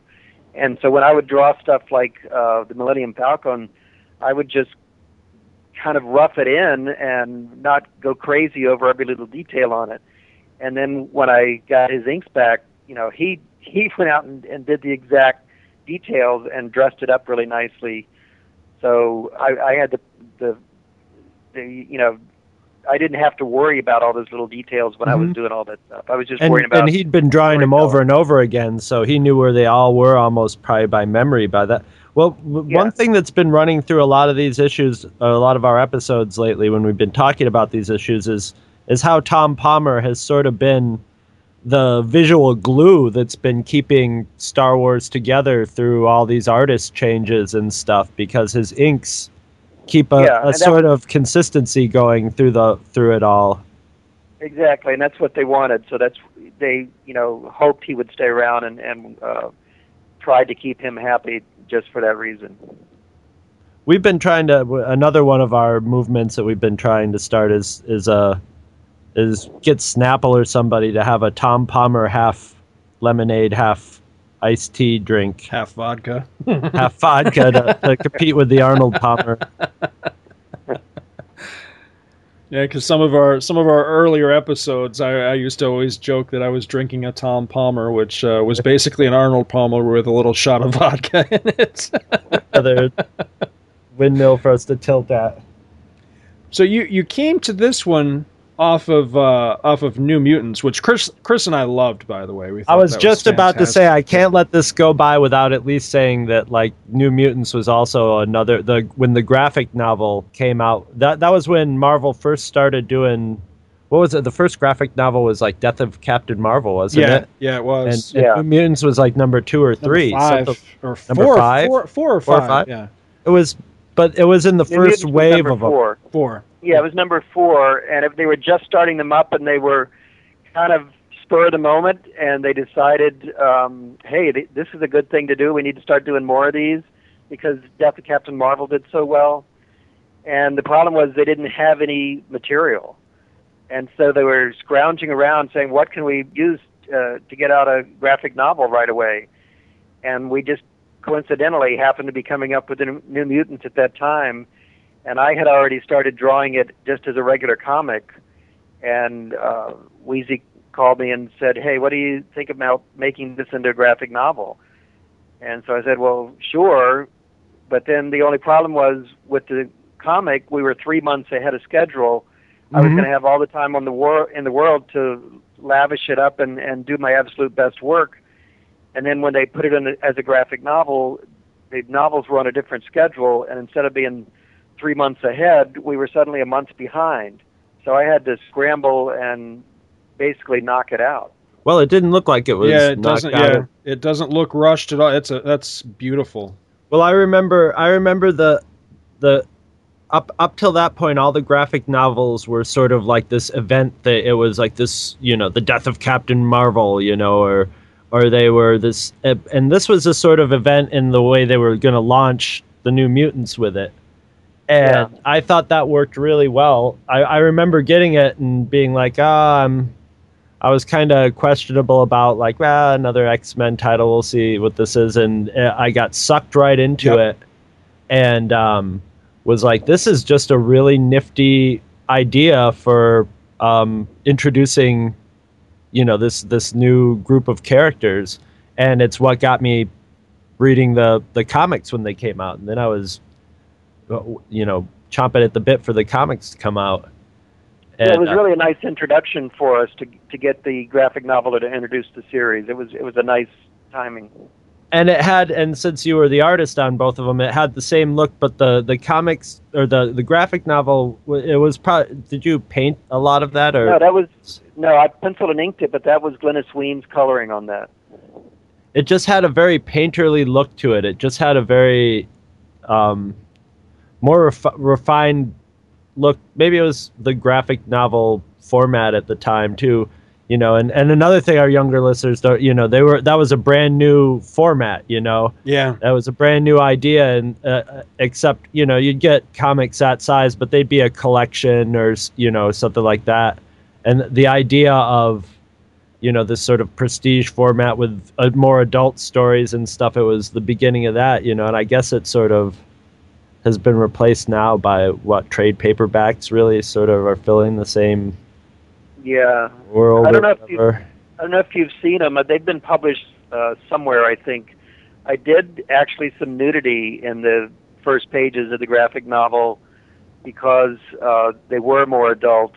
I did a page where Rain is first discovered by Moira, and she's lying down on the ground and she's transforming and from a wolf, right? Yeah. So she was kind of furry naked, but she was naked, and then we ended up redrawing it in the printed published version.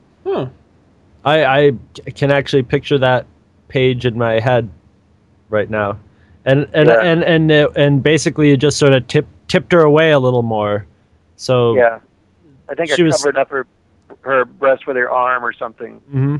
Which was funny because you thought that you would think they might want to toss a little. Maybe it was because they were younger, or that's the thought when I did it, and then whoever, maybe Stan, saw it and didn't want to go there. I don't know, but they had me change it. They weren't ready to take that leap yet. I guess. Do you remember what your next project was coming off of Star Wars? Is that when I went into inking Conan the Barbarian? I believe. Oh, okay. I was trying to remember the timeline and I couldn't remember. Yeah, I think after Star Wars I worked on Conan, and then from Conan I went to the Hulk over Dale Keown. So I started doing a lot more inking because I don't think there was a penciling series open at the time, and I always I was a big Conan fan, so I jumped on Conan. And of course John Buscema, I loved John Buscema's work, so I was really anxious to ink John Buscema. So I think that's why I jumped on Conan, and then Dale Keown came along, and I just loved his pencils. So when they offered that to me, I took that too. Now that was late 80s by that point, right? With Dale Keown? Mid to late 80s? Must have been. I'm trying to think what was between there then, Conan and the Hulk. Because I'm thinking otherwise that's quite a stretch on Conan. I'm wondering if Conan was even before the New Mutants. Let me think about this.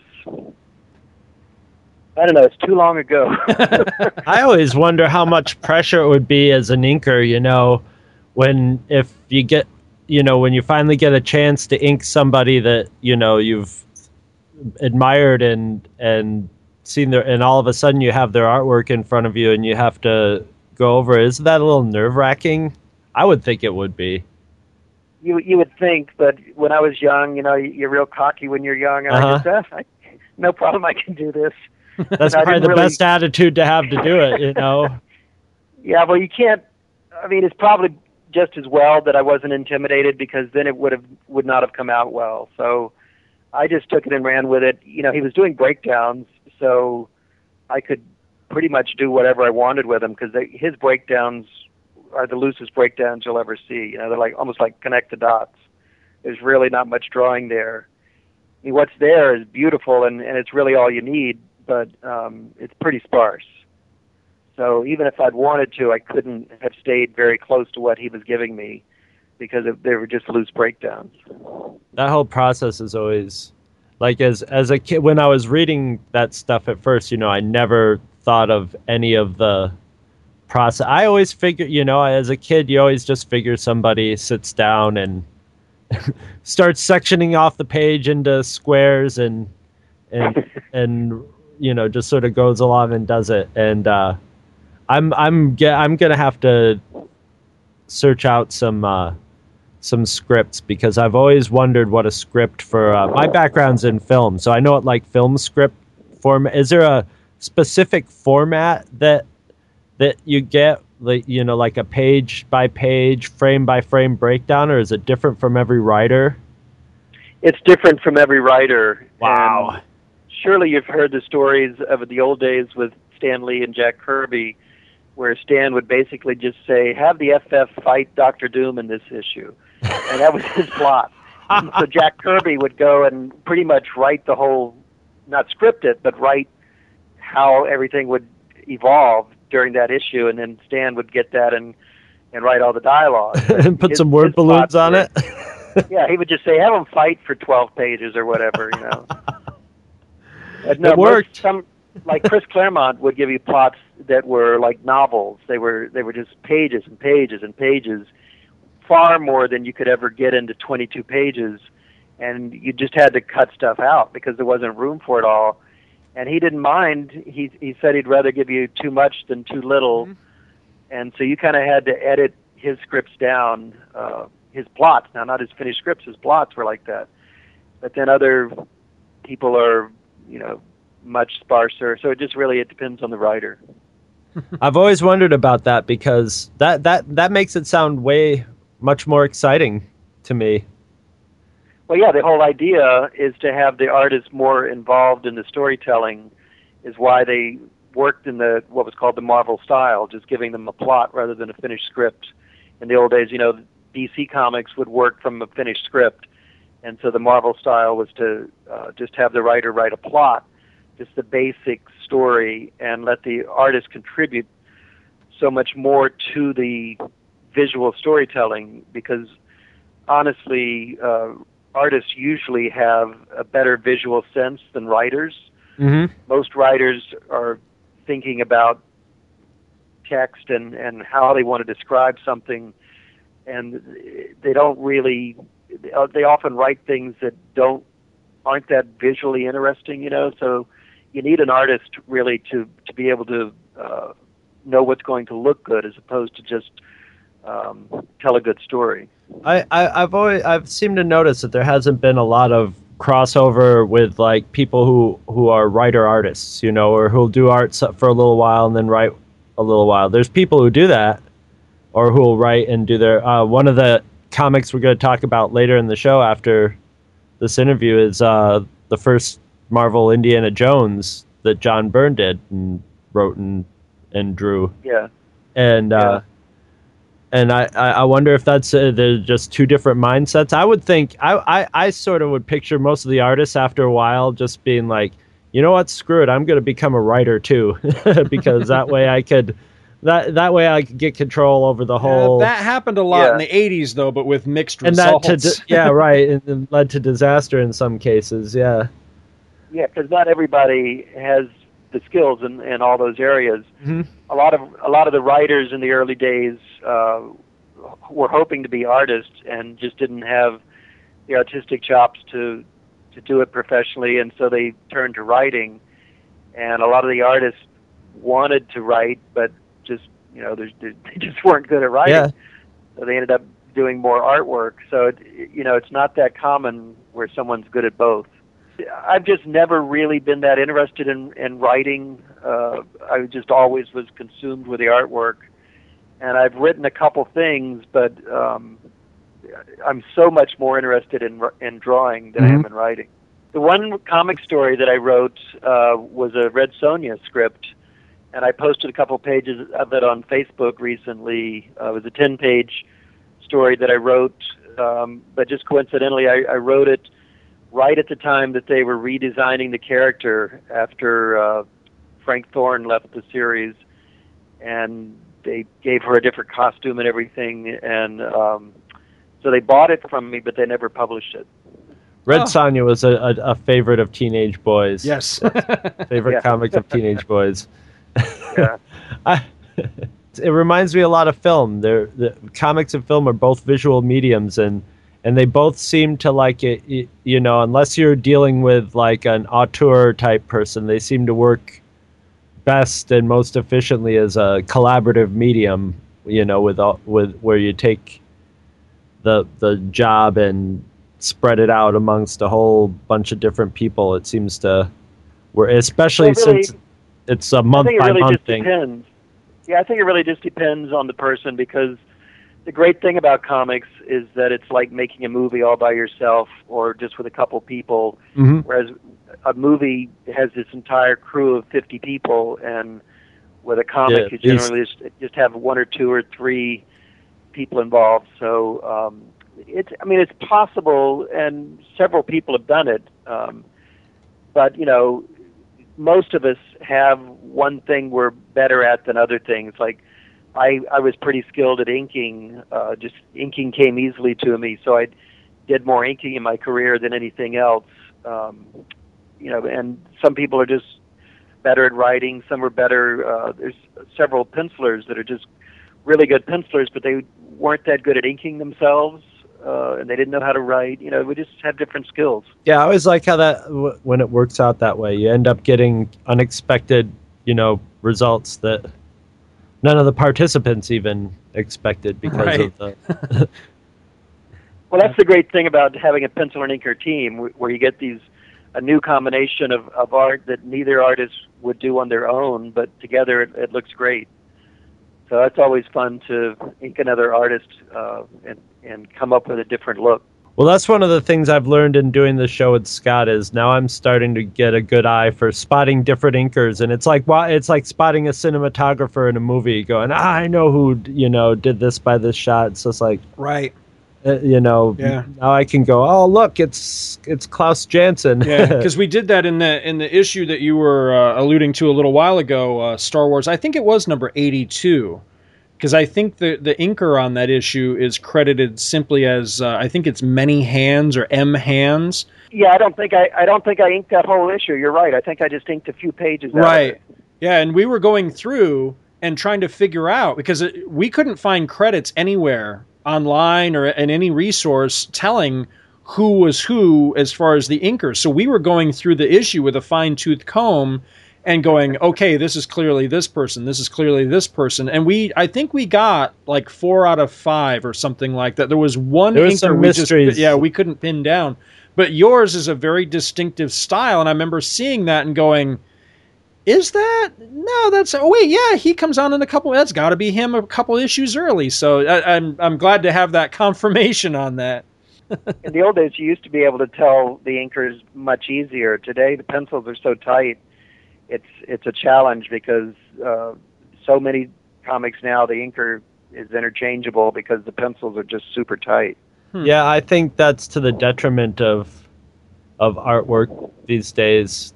I think a lot. I think it gives it almost a just sort of a processed look to it. It makes it look all the same. There's a lot of that hyper detailed, beautifully rendered art that I think I probably would have gone crazy for and I did go crazy for when I first saw it, like in the 80s, and now it looks like there's almost, a process where they can teach people to do that, and all of a sudden you sort of look like Todd McFarlane or something, and it loses some of the personality of the inkers. Yeah, I think it's a shame. Back in the 70s, particularly, there used to be so many different styles. Every comic looked totally different. Mm-hmm. And now, 9 out of 10 comics, you think that could be the same artist. They're so similar. Absolutely. There are still some standout people that are very individual, but there's just so many that look the same. Anything you're working on presently that you wanted to plug or mention? I just did a cover, Spider-Man cover, inking over Tom Rainey. Speaking of tight pencils, they were super tight. So not a lot of me in it. But then I also inked a Spider-Man cover over Larry Stroman with Big Wheel on it. I don't know if you know who Big Wheel is. He's a bad guy from, I think, was Amazing Spider-Man 183 that I inked 30 years ago. Yes, yeah, I do remember that. And Ross Andrew did the pencils on the inside, and I inked the inside of that one. So they had me ink the cover over Larry on this, and Larry's pencils are fairly loose. So two totally different inking experiences there. Is Andrew still around?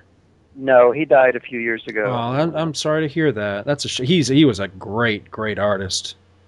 Yeah, when I first got into comics in the 70s, he was actually working at the Marvel offices. He had a desk upstairs. I used to sit right next to Mike Esposito. I used to work in production. And Mike Esposito would ink his pages while I was doing the production work. And he took me upstairs to meet Ross Andrew one day. And Ross would pin his pages to a vertical drawing board. He's the only artist I've ever seen work that way. He's totally vertical when he drew. 90 degrees straight up? Yeah. Wow. So his original art has all these little holes all around the edges because he pinned his pages to that vertical drawing board. Wow. Like drawn on a chalkboard. I knew a guy who was a painter like that. He would paint stuff on walls, and then he would get a Sawzall and cut it out of the wall when he was done. But he was a 80-year-old weird. Yeah, well, there's a lot of painters that paint vertically, but most comic artists, like to do it 45 degrees or whatever. Yeah, I would think that'd be very uncomfortable to. That's what I'm saying. Yeah, exactly. There's a reason you do it, that they do it that way. Yeah, I don't know. It was strange, but he was a nice guy, kind of a quirky guy. Didn't have a lot to say, but wonderful artist. I don't know how you feel about current goings on at DC, but I'm just curious if we'll see any Superman, any return to Superman for you anytime soon. Well, I'd like to, and I was just about to say, I just inked half of an issue, Action Comics number 8. Over Rags Morales. It'll be out in a month or so. I like his art as well. He's a really, really talented artist. Yes, he is. I'd like to do some more work on Superman, but I don't have anything planned right now. I'm kind of semi-retired. I don't really go out looking for work in comics. So if they call me, I'll do something. So they called me for those couple covers and to ink that issue over Rags. But I do a lot of... I teach part-time, and I do a lot of private commissions for the fans, and... school visits. I do school visits. I do conventions. So I keep pretty busy, and really comics their pay scale has actually gone down, so they pay less than they did 10 years ago. Oh, jeez. Yeah, so it's a lot of work and not as much money as it used to be. So I'm just as happy to do other stuff is to work in comics. Even though I still enjoy it, and like I say, I would still do it if it came along. But it's not at the top of my list of stuff I want to do. Now I know you're at a con in Kentucky. Do you ever get to say like MegaCon? We just had MegaCon here a few weeks ago in Orlando. Do you ever get down for that? I was there. I'm there every year. You were at MegaCon? Yes, I was. Were you on? I didn't see your name on the guest list. I was there. For some strange reason, they always shoved me over in the independent section. Oh, see, I never even in the main area. Oh, I never even went over there. I would have been over there. Now I feel so bad because I thought I had seen everybody that was there, but I don't usually go to that area because not to sound snobbish, but it's usually a lot of the up and comers and stuff like that, so I don't really get over in that area. Oh, now I feel so badly. They try to mix us up a little bit. John Beatty was over there, and Alex Saviuk was over there, and a couple other people. I think Ron Garney was over there. No way. Yeah. It's funny. We were talking about, actually one of our listeners was talking about how they liked, because Scott went to MegaCon fully prepared. We actually recorded a show while he was getting all his comics together and figuring out who was there and who he was going to see and stuff. And we, and our friend Michael Bailey has just a steel trap memory for people's names and faces and how to pronounce their names. So, we were making sure that we pronounce the names of every artist correctly, or it was Scott pronouncing them correctly because he was the one talking about them. But like Bill Sienkiewicz, and that just reminded me. Scott and I were discussing whether we would bring it up in the show, but Scott and I, we owe you an apology because when we were kids in Carthage, New York, where we didn't know anything about how to pronounce any names, we always referred to you as Bob McLeod. Yeah, you're not the only one.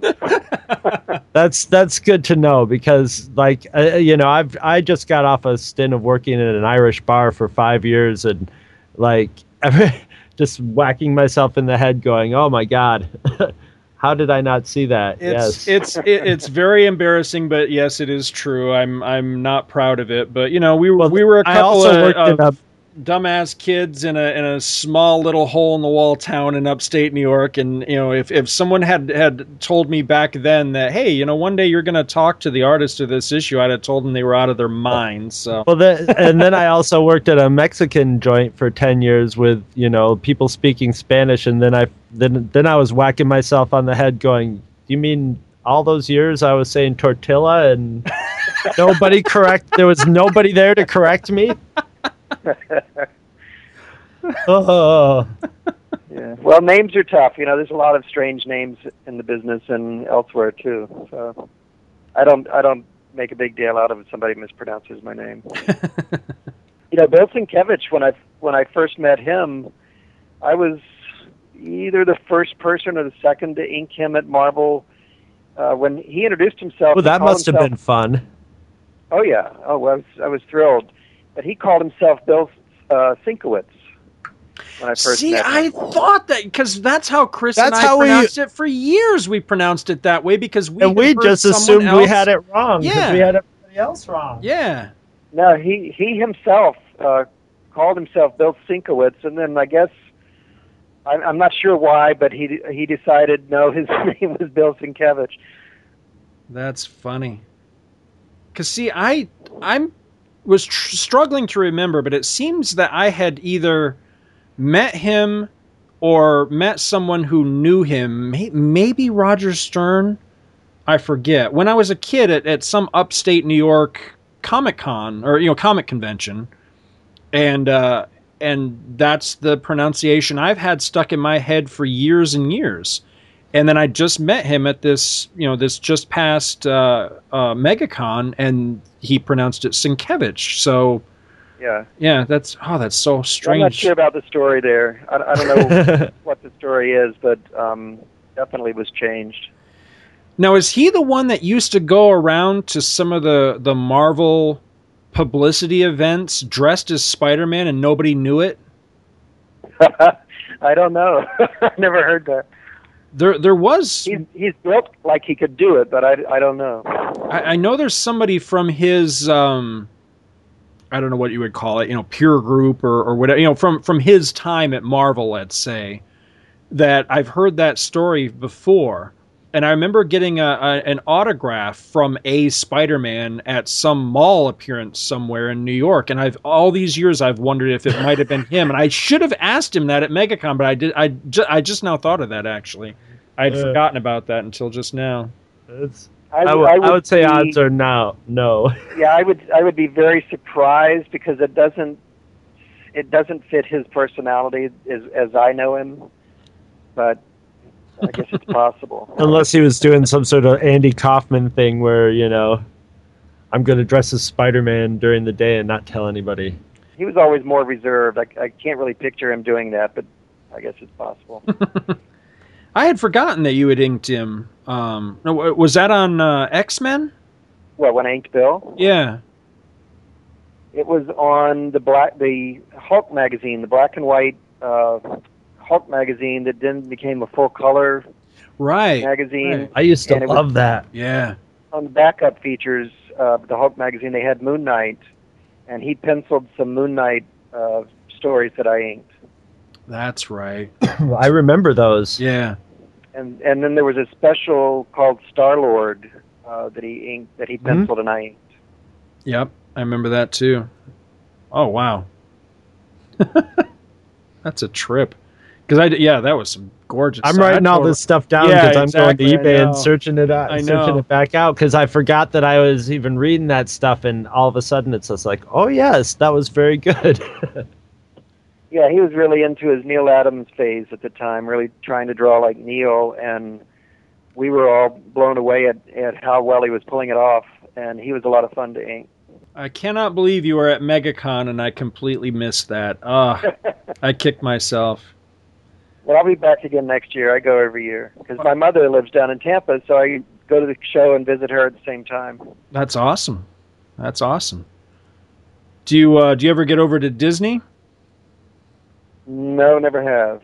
Really? Never I've been to Disney World. Oh, okay. I've been to Disney World because I was living down there when it first opened, and I went to Epcot, before they even finished it, and Disney World, and a couple times, and I took my kids there, when they were little. Well, if you ever need a tour guide for Disney, Scott's the go-to guy for that. Let me tell you. Oh yeah.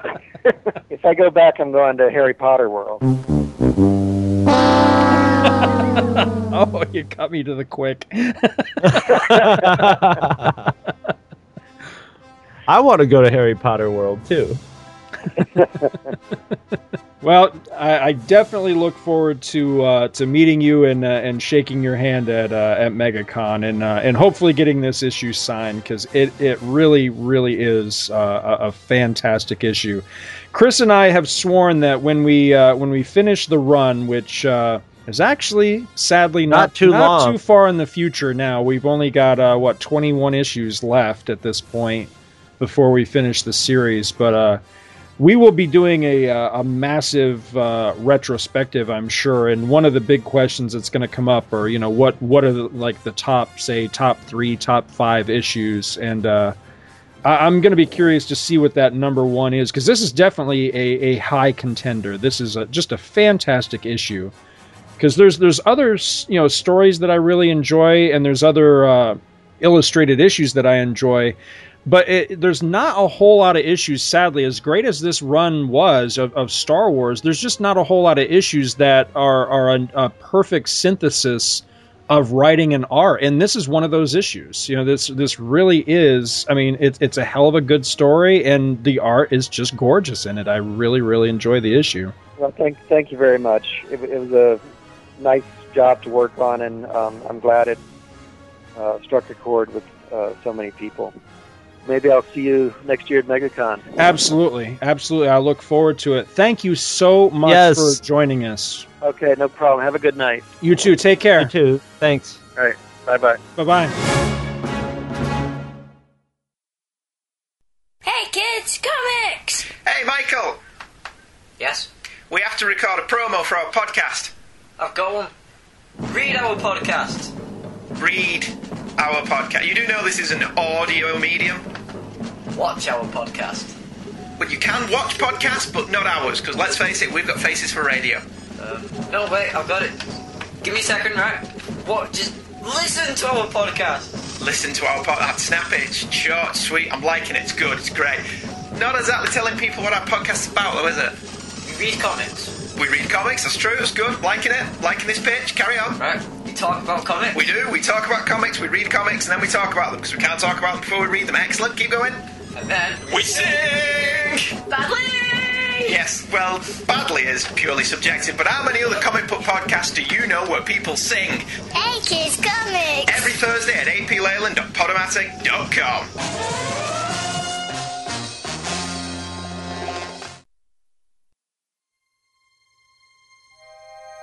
Clouds of war gather ominously over Europe. The Great Depression grips the world. But one globe-trotting archaeologist's thirst for adventure and discovery remains undaunted by his times. Stan Lee presents The Further Adventures of Indiana Jones.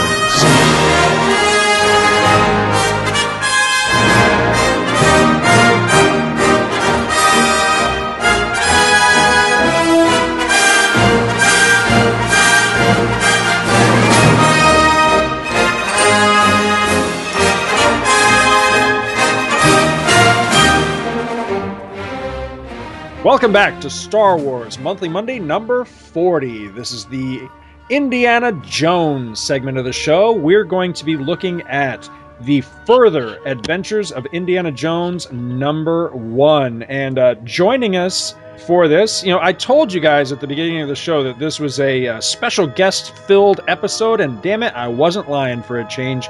We have, all the way from the UK, Mr. Andrew Leyland. Hello, I thought you said special guest. Yeah, I was waiting for the special. I'm very special. There you go, Yes. special I as in like yes. being special. Hey man, Yeah, Chris. whatever version of special you run with it, man. I have Now- ice cream on my face. Now, before we get into this, and Chris is going to do the synopsis on this one, this is your fault, I want you to know. Yeah, he's the instigator. Yeah, he really is, because Andy, in more ways than one, he has instigated a whole lot of stuff, because, by sending me, which was awesome, he sent me a nice stack of Star Wars Weekly. This is the Marvel UK imprint for Marvel Star Wars comics. I'd never owned any before, and I think I was bemoaning that fact in one of our episodes a while back. And Andrew took it upon himself to send me some issues. Awesome, totally awesome. But now he's got me started. Now I'm going to have to collect them all. So between him and what Bob McLeod was just saying about, I know. Yeah, and now I've got to, that's it. I got to be the first kid on my block to collect them all now. Well, that, but also, so in this one issue, and it's a gorgeous, gorgeous cover on this. It's the weekly Star Wars Weekly, number 167. Now it's a Star Wars book, but who's on the cover? Indiana Jones, and it's awesome. It's a beautiful, beautiful painted issue, or painted cover rather, of Indy, and it's got some sort of some images and iconography from the issue that we're about to, the storyline that we're about to delve into here. So it's just so weird to see, the big Star Wars logo, but then it's Indy standing underneath it. It's just very bizarre. It's got R2 on the cover.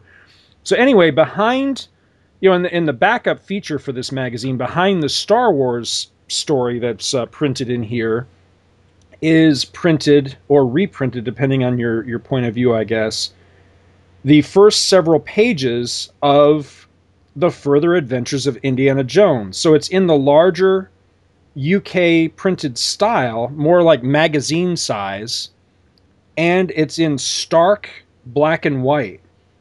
And it's just beautiful. I know I covered this when I first got it and raved about it.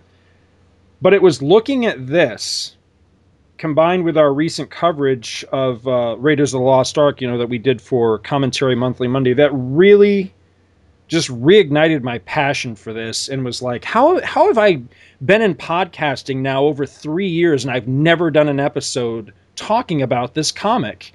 So it's all Andrew's fault that now we've got to go and dive into the further adventures of Indiana Jones, because, man, I had forgotten how incredibly awesome this story is. It's beautiful. I'll shut up now. Go ahead with your synopsis. All right. Our story begins with Dr. Jones extending some sketchy quote-unquote extra credit involving a cigarette and his whip to a skinny young lady. He's interrupted by an aggravated Marcus who tells him that his former student, Charlie Dunn, is there to visit him. So Jones finds out that Dunn claims to have found the life-size gold statues, the icons of Agamemnon,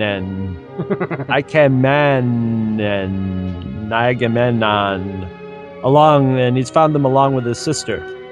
Unfortunately, he doesn't really get to finish what he's talking about because he's positioned himself conveniently in front of a window and catches a dagger in the back. So, of course, Jones finds a map in the dead man's pack, and he's off to Liberia to meet up with Dunn's sister, Edith, who is also a former student of his. So when he arrives there, Jones is kind of wondering how the flaky Edith has survived so long in such a sort of hostile territory.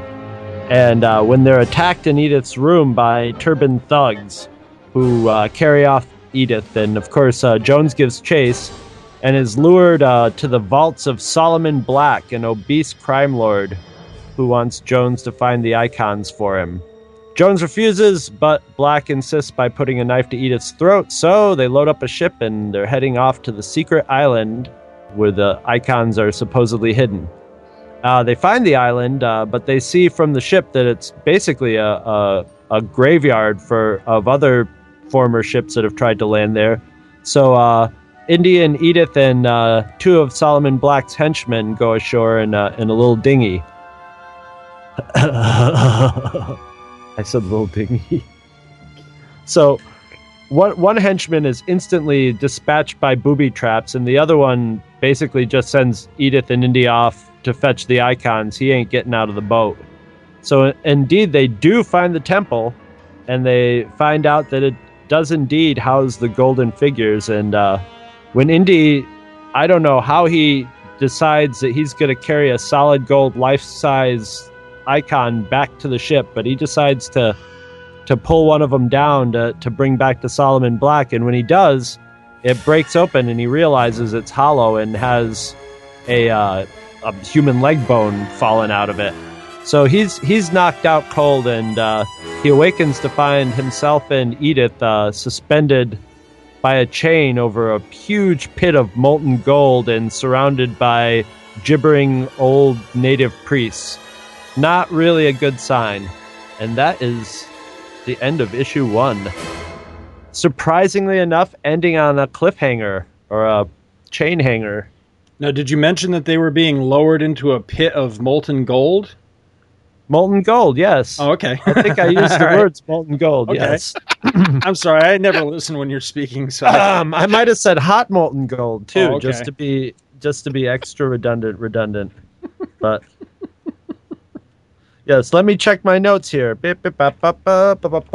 Suspended by a chain over a pit of molten gold. I apologize. I mean, it's not until the editing process where I have to actually pay attention to what you're saying, and then that's when I... Then that's when you're smacking your forehead going, I didn't hear this bullshit first time. Is he chewing on a mouthful of oatmeal, and what's going on? That's what I get for surfing porn and podcasting at the same time. Yeah. It's a problem, Scott. It's a problem when it starts interfering with your podcasting. Hear that, listeners? All the listeners are like looking at their porn right now and listen to us going, what? Oh, shit. I don't listen to them either. I just need voices in the back of my head when I watch my porn.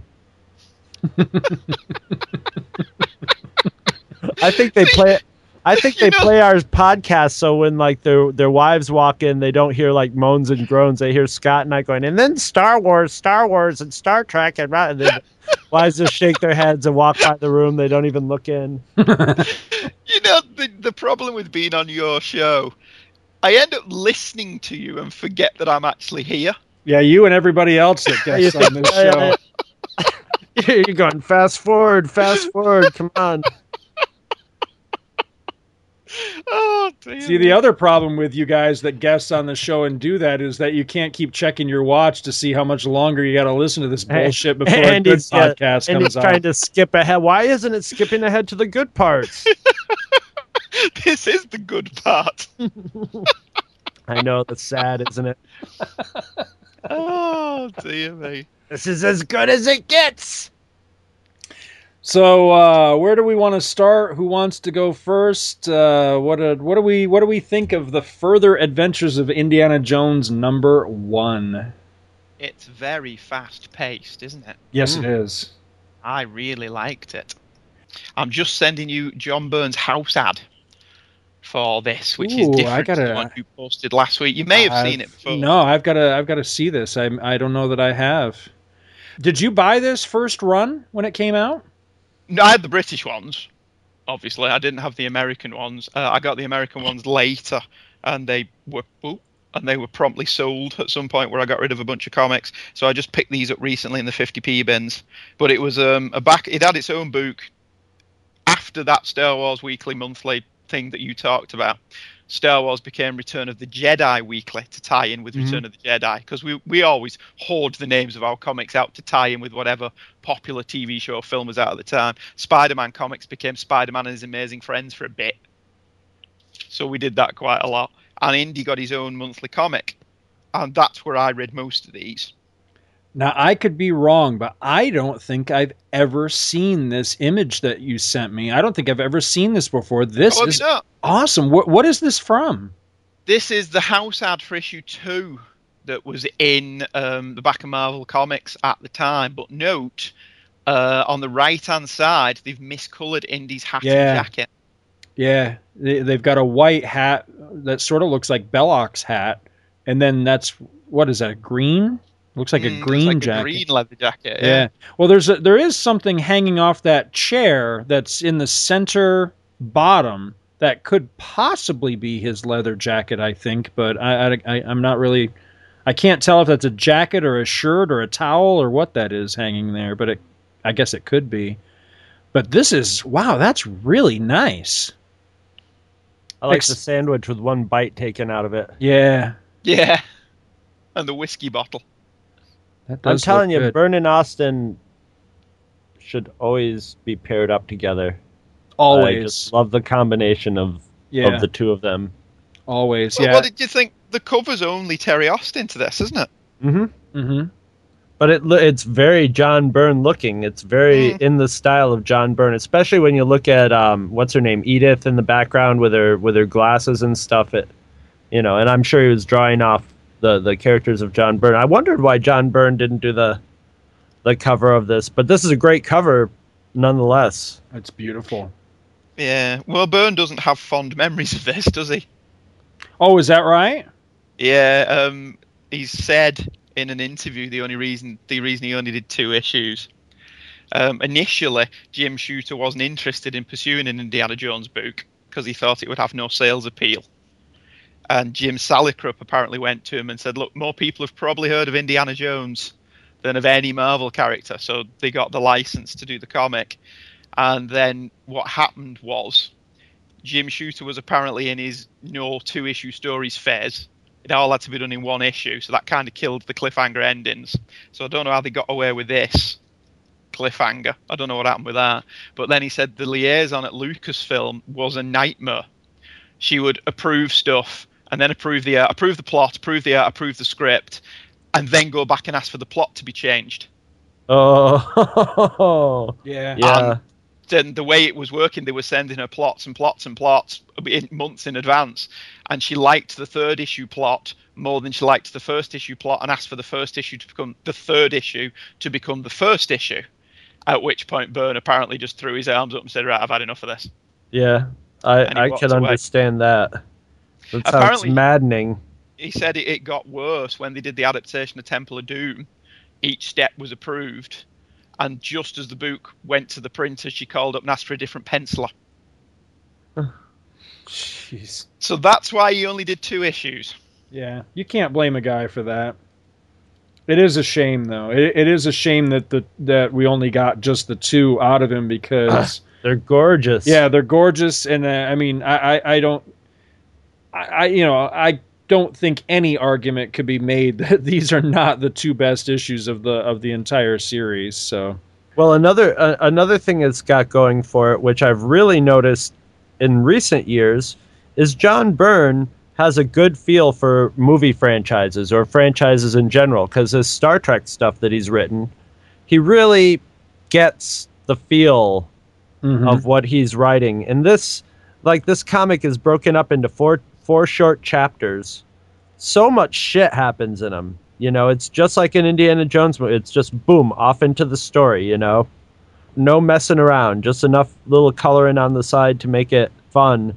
But, you know, I mean, having how many times do you see a comic, cut into 4 portions like that and have it sort of seem like it flows naturally, and it does completely. He really understands, and this was before Temple of Doom, right? Oh yes, yeah. Well before. And so he just had Raiders to work on as far as, like Indy's character and all that, and he nails it. I mean, dead center, nails it. Nails the feel of it while not trying to like make another indie movie. He's got the feel of it in comic book form. So it's definitely written as a comic, but it expresses the feel of Indiana Jones, And it even uses a few things from the movie, sort of. And the temple at the end of it looks like the temple at the end of Crystal Skull. Yeah, I thought that too. Yeah. And plus the artwork is perfect. It looks right for it. It's that hyper detailed John Byrne, really paying attention to there's a lot of shots where there's no background at all.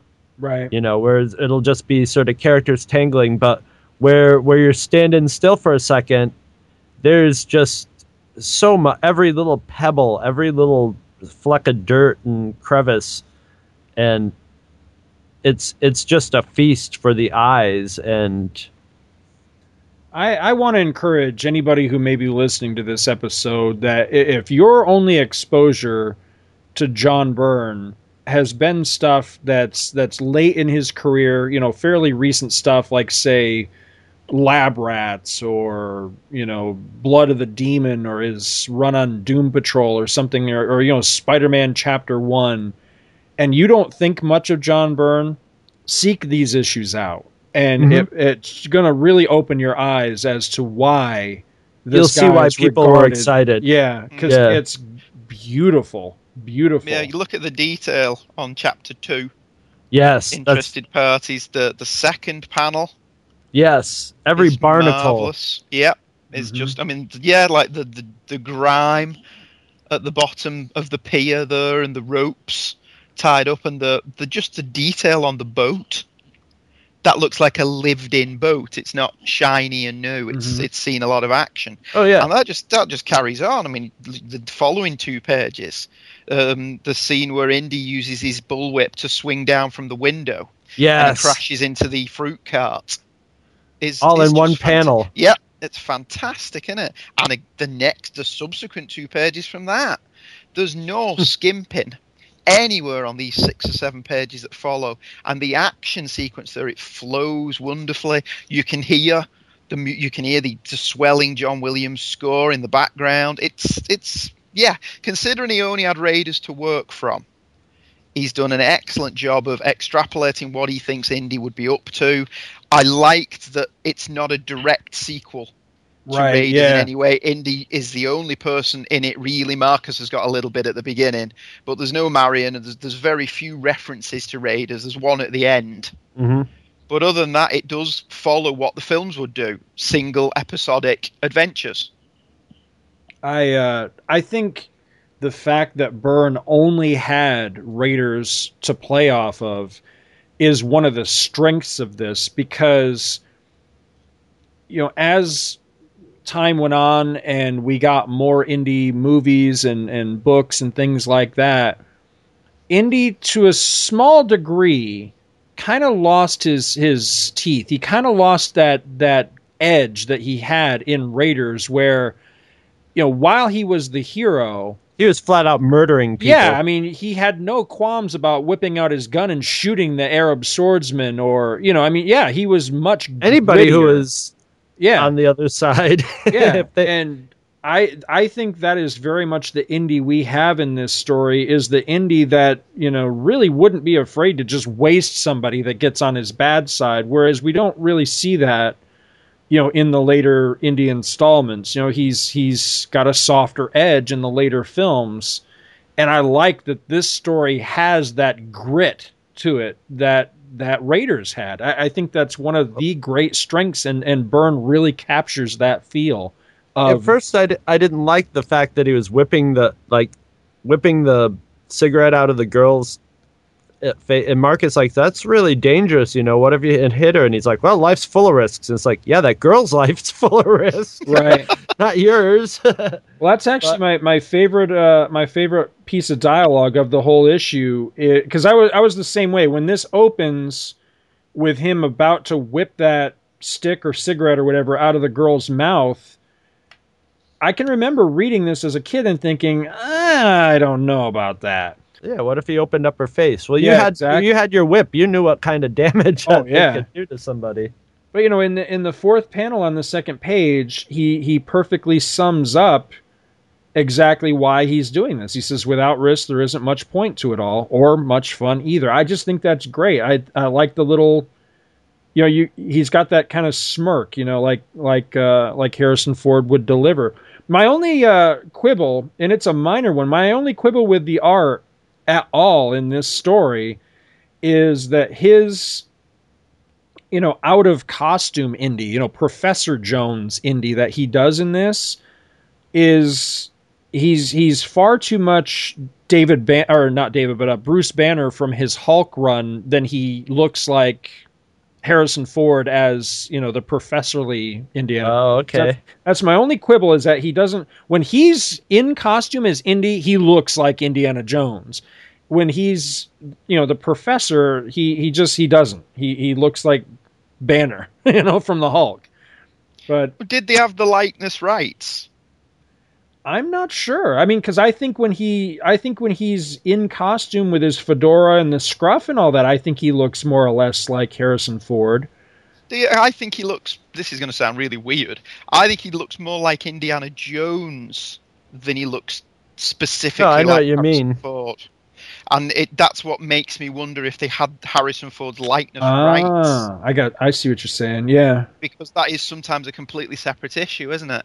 Sometimes they will buy the property, but they don't have the likeness rights to the actors. I know when they did the Marvel did the Battlestar Galactica comic in the late 70s, they were constantly getting mail from people saying, why doesn't Starbuck look like Dirk Benedict? And they actually said in the letters page, because Universal, we don't have the likeness rights to the actors. Universal wouldn't sell us those. We have the rights to the characters, so we draw the character, not the actor.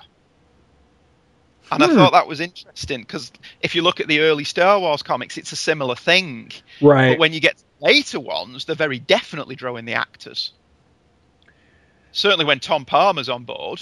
You for sure. You pose an interesting question, because now that I'm actually flipping through this, I think a very convincing argument could be made that this actually isn't Harrison Ford as Indiana Jones. I think you're right. As much as I'm not a fan of the argument that Byrne only has a couple of stock faces, in a lot of ways, this kind of does look like one of Byrne's stock male faces. And, this might actually explain why, once he's donned his fedora, there's actually not a lot of really clear... there's not a lot of clear shots. There's a lot of shadows of his he's like the hat. Phantom Stranger, yeah. And the stubble as well. Yeah. Yep, the stubble instantly appears as soon as he's got the hat and leather jacket on. He's got like 3 days stubble too, or maybe Indiana Jones is super macho, so that's like 5 o'clock shadow for him. Or something. Yeah. Well, my only quibble again is a really minor one. He calls him Dr. Marcus. Yeah. On page 2, whereas surely it should be Dr. Brody. But again, that's only a minor thing. That could just be a lettering mistake for all I know. I didn't even catch. I caught that he had and called him Dr. Marcus, but you're right. Marcus is his first name. I didn't even think of that. Yeah, you're right. It would be Dr. Brody. But I think the proof that this is so fantastic is that when that's the only thing we can find wrong with it. Yeah. I mean, I literally was reading. I was just like in a state of joy reading this comic when it came in the mail. I actually got it real cheap on eBay in anticipation of doing this show, and like as soon as I opened it up, it was just like, oh my god, it's just a treat for the eyes. You know, it just invites poring over every panel. And how have they done that effect on his suit in the first couple of pages when Indy's Professor Jones? What's that effect they've done to his suit? Because it's really good. Yeah, it is. It really does look like tweed, doesn't it? Yeah, I don't know what that effect is called, but I know that in one of the early issues of Byrne's run on Superman, there's that issue where Clark Kent it opens to Clark Kent running through this. I want to say it's Superman number 3, but don't hold me to that. It is. Yeah, it's the Dark Side crossover, isn't it? He's running through the streets and he's wearing a suit very similar to this, and the you can actually feel the texture of the material he's wearing. It might be some sort of rub-on technique, where you put that, a template of it over it, and they would literally rub it on. I know I've seen some of that effect before with some forms of gray shading and stuff. Where right, I'm trying to remember what it was like called Letraset or something like that. Yeah, well, maybe it's Austin then, not Byrne. I'm really not sure because Austin inked that issue of Superman. Oh, did he? I was thinking that was his first 3 Supermans. Oh, okay. Well, if you go to Austin, then I was thinking that was actually a Kiesel one, but I could be wrong. Well, if you go to chapter 2, on the next page after chapter 2, there's the 2 turbaned thugs are sort of following them to her apartment. And if you look really close, well, if you guys are looking, I don't know if you look at the black and the white and the color, but they're just shaded a solid blue. Right. But if you look under that blue, that doesn't look like something somebody drew with a pen and ink. It's just got that sort of straight up and down, straight lines. You know what I mean? Right. It's very hard to see because it's in a dark blue.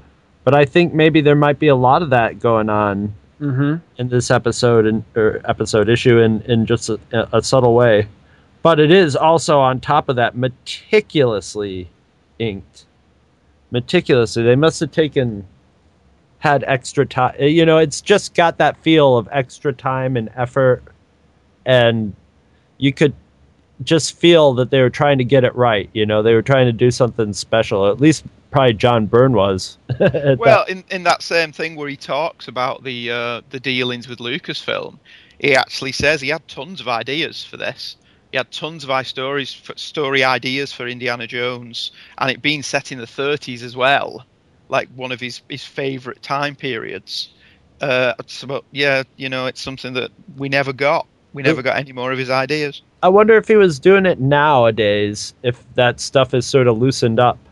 Now that there is possibly going to be another indie movie, but I don't think they hold it as such a secretive thing anymore. It seems that it seems at least that way with the Star Wars comics that are going now, that they're able to put out so many of them. They can't have that.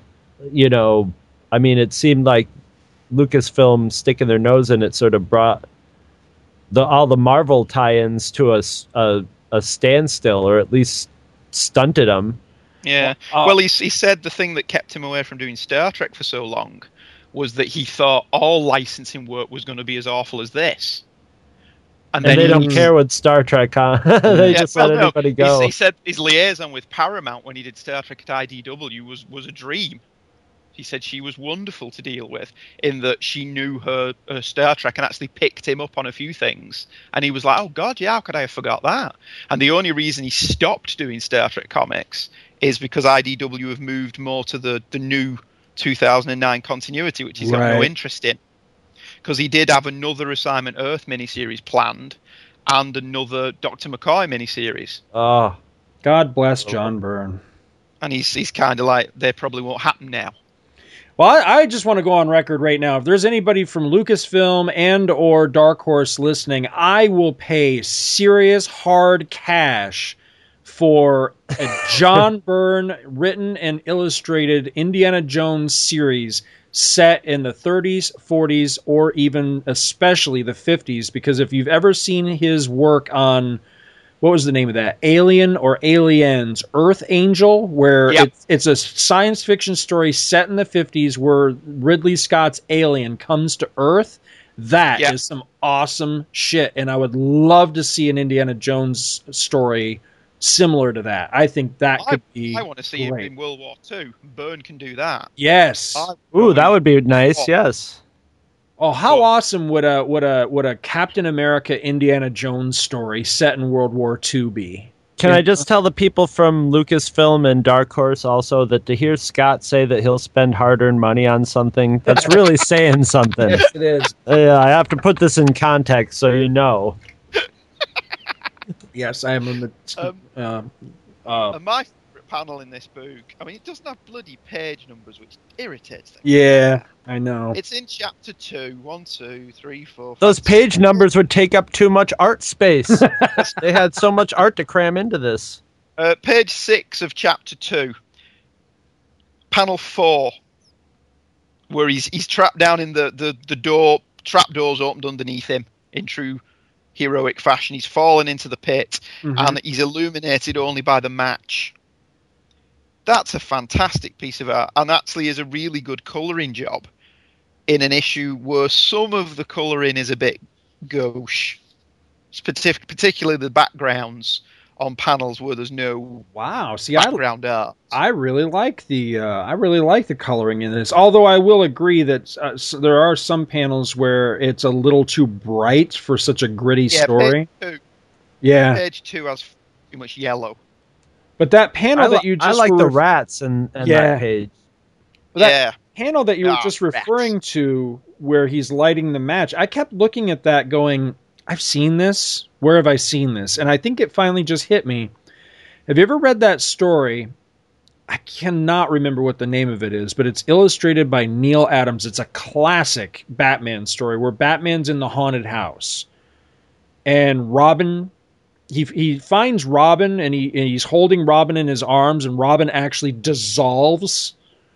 And then there's a part where he finds himself in the dark, and I think he lights a match or a torch or something, and it's lit this same way, and then the walls start closing. And it's this classic, like, the villain is screwing with Batman's mind kind of story.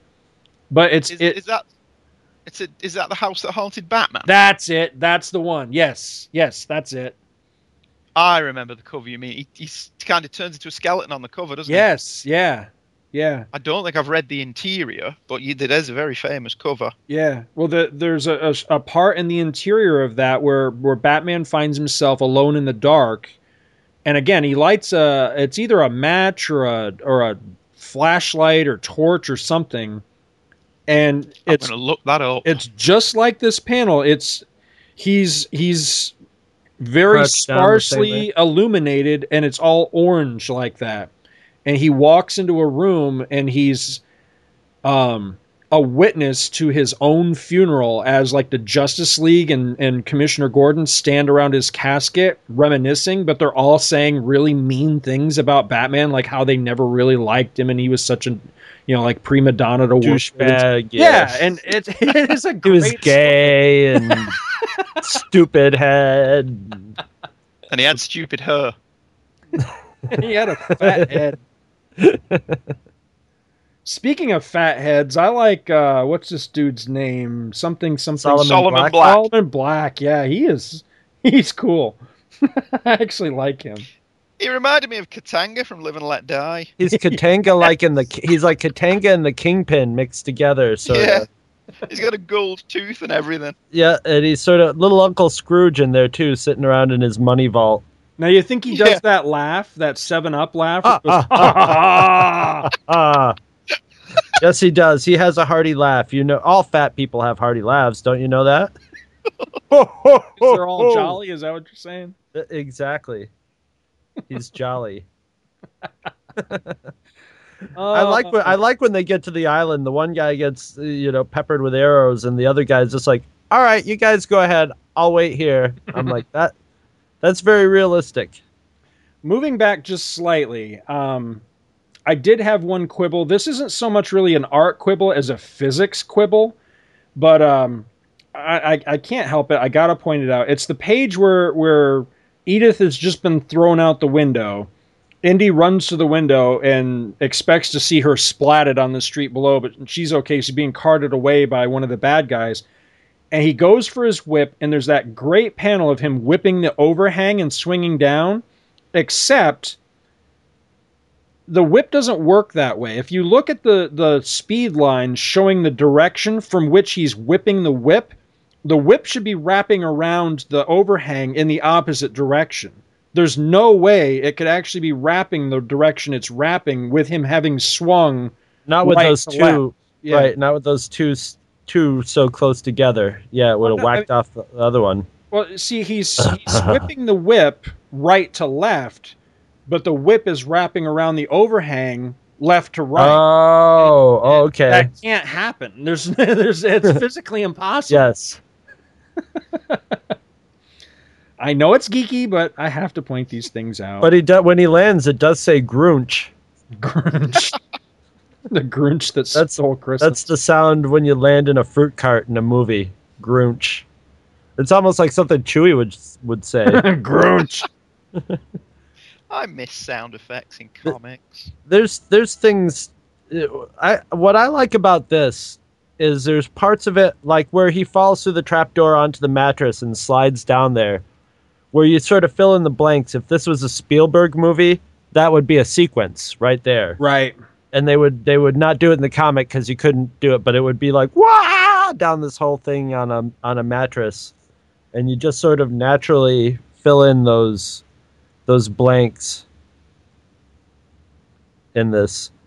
Now I like the page where Indy and Black have their little Mexican standoff. There's a great panel of Indy just kind of twirling his gun and saying, "Okay, you got me over a barrel," basically. That's a great panel. Mm-hmm. That page ends where the captain is stabbing a point in the map and saying, this island, if you're to believe, it says, if your maps are to be believed, the island we seek is right about in the here in the middle of empty ocean. That's where the British reprint ends, or the British version, I should say. Oh, not even on a chapter? Oh, that's weird. It ends right there. Now we just used to cut things in the middle for no readily explained reason.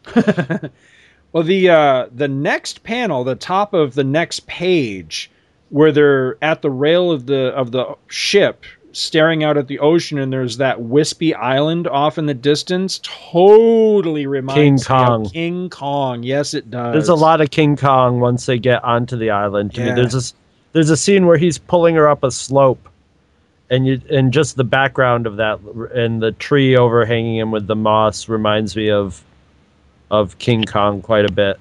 Mm-hmm. I'm sure purposely so. I love the ship graveyard too. I love stuff like that. I love the old sea captain too. You only get one frame of him, but he's just the perfect stare. He looks like one of those wood carvings of the. He looks a little bit like E.J. Smith to me. The only Just a thing little missing bit. is a pipe, coming out. A pipe coming out of the corner of his mouth. You idiot! You And can't some inherit spinach. a pipe! Yeah, exactly, and the spinach.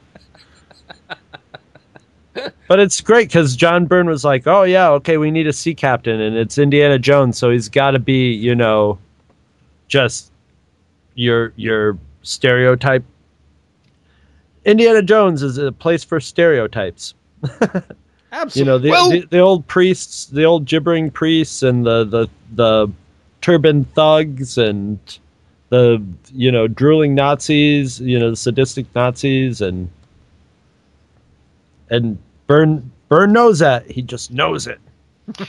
Yeah, well, he throws every cliche in the book into this. Yeah. The bad guy with the gold tooth and the trapdoors and everything. But it works. That's what makes it work so well, yeah. Yeah. Yeah, well, this is a place for that. Yeah, he understood very well that Raiders of the Lost Ark was, an homage to the classic cliffhanger serials that Raiders in a lot of ways, threw every cliche in the book in there and made it work as well. And Byrne is just doing essentially the same thing without following a formula or without making it, excessive or silly. And I think it works beautifully. I really do. Yeah, it's a great issue. It really is. Now, do you remember our origin story on this, Chris? Because I think we discovered this together, didn't we? We probably got this at the Champagne cigar shop in Carthage, probably. I know that's where I bought it, because I can remember, again, you got to remember, this is way back in the early 80s. This is back in the days well before, the internet and solicits and, knowing what was coming along. I remember just literally walking into that store to check out what the new books were for the week or month or whatever, and this was just there, just boom, out of the blue. Here's Indiana Jones #1. I was like, holy cow, and snapping it up and just going, oh, this is gorgeous, and thinking it was awesome. But I seem to remember that we were there together for that. Am I correct? It's very possible. Oh, geez, I don't remember. I think we were. Because I seem to remember you really geeking out hard about this. Because you were a bigger Indiana Jones fan than I was. I was a big Indiana Jones fan, and that was when Mike Cross was house sitting for his neighbor Adam Blake, and he arranged a deal between me and Adam Blake where I got all the original Byrne and Austin X-Men, the Dark Phoenix style stuff. So I was immediately really into that artwork, and when I saw it was Byrne and Austin again, this was I remember, being like, okay, I was always a little sketchy with stuff like this with the comics because you never knew what you were getting. But yeah, once all you had to do was open it up to the first couple pages, and you knew that it was quality. Yeah, I remember us flipping out over the first 2 issues and then being just like crestfallen that John Byrne was gone after that. Now, I can't remember who was immediately after him, but it was somebody really good after him too. Kerry Gamble. Is it Kerry Gamble? Kerry Gamble is straight after him, I think. I know he does a number of early issues, and then Chaykin does 1 or 2, possibly. I got the first 3 issues, and I can't remember. See, I was thinking Herb Trimpe was on number 3. I know Herb Trimpe comes in at some point, and I remember being very disappointed. But keep talking. I'll run and get it. I'm actually looking forward to the Gene Day. Oh, right. Ah, yes, yeah. Because I remember looking at number 3, and I'm like, oh yeah, here's where it went downhill, and then I opened it up. I'm like, no, Gene Day, and I probably was like disappointed with it at first, just because it wasn't John Byrne, you know. But now that I'm looking at this, is it Michelini? It was Denny O'Neil. All right, issue 3, right? So because Denny O'Neil mustn't have stuck around for a long time then. So did it just have a revolving door of creative? Yes, it did, and that was one of the things that really hurt it, was that. Yeah, they could not keep any sort of consistent writer or artist team going on that book. And but sometimes there's some really clunky art in the future of this, if I recall right. But see, I wonder how much of that was down to Lucasfilm then. Could be. It could be other artists and or writers had the same reaction to the problems with Lucas that Byrne had, which was they just didn't want to deal with it, and so they only lasted an arc, and then they were gone or something like that. But see, I remember not really appreciating Kerry Gamble back then, but now I'm really looking forward to that stuff because I'm thinking we might have a little better time with it now that we're right. Right. Have a little distance on it. Right. See, I was excited for this because I was still in the early stages of discovering Byrne at the time when this book came out, and I was excited to see this because not too long before this, let's see, this issue is dated January 1983. Back in the April 1982 issue of Fantastic Four, which is really where I discovered John Byrne for myself, was with his run on Fantastic Four. I was never an X-Men fan, so I was kind of like vaguely, tangentially aware of X-Men, but I never really associated Byrne with X-Men. As weird as that is, because for everybody else, that's like the big thing that John Byrne did was, John Byrne, and Chris Claremont, X-Men.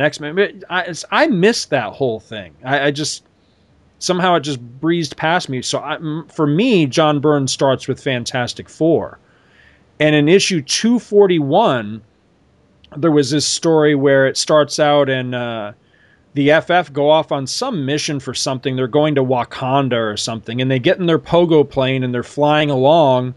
And on the third page, Ben Grimm comes walking into the cockpit of the pogo plane, and he's dressed as Indiana Jones.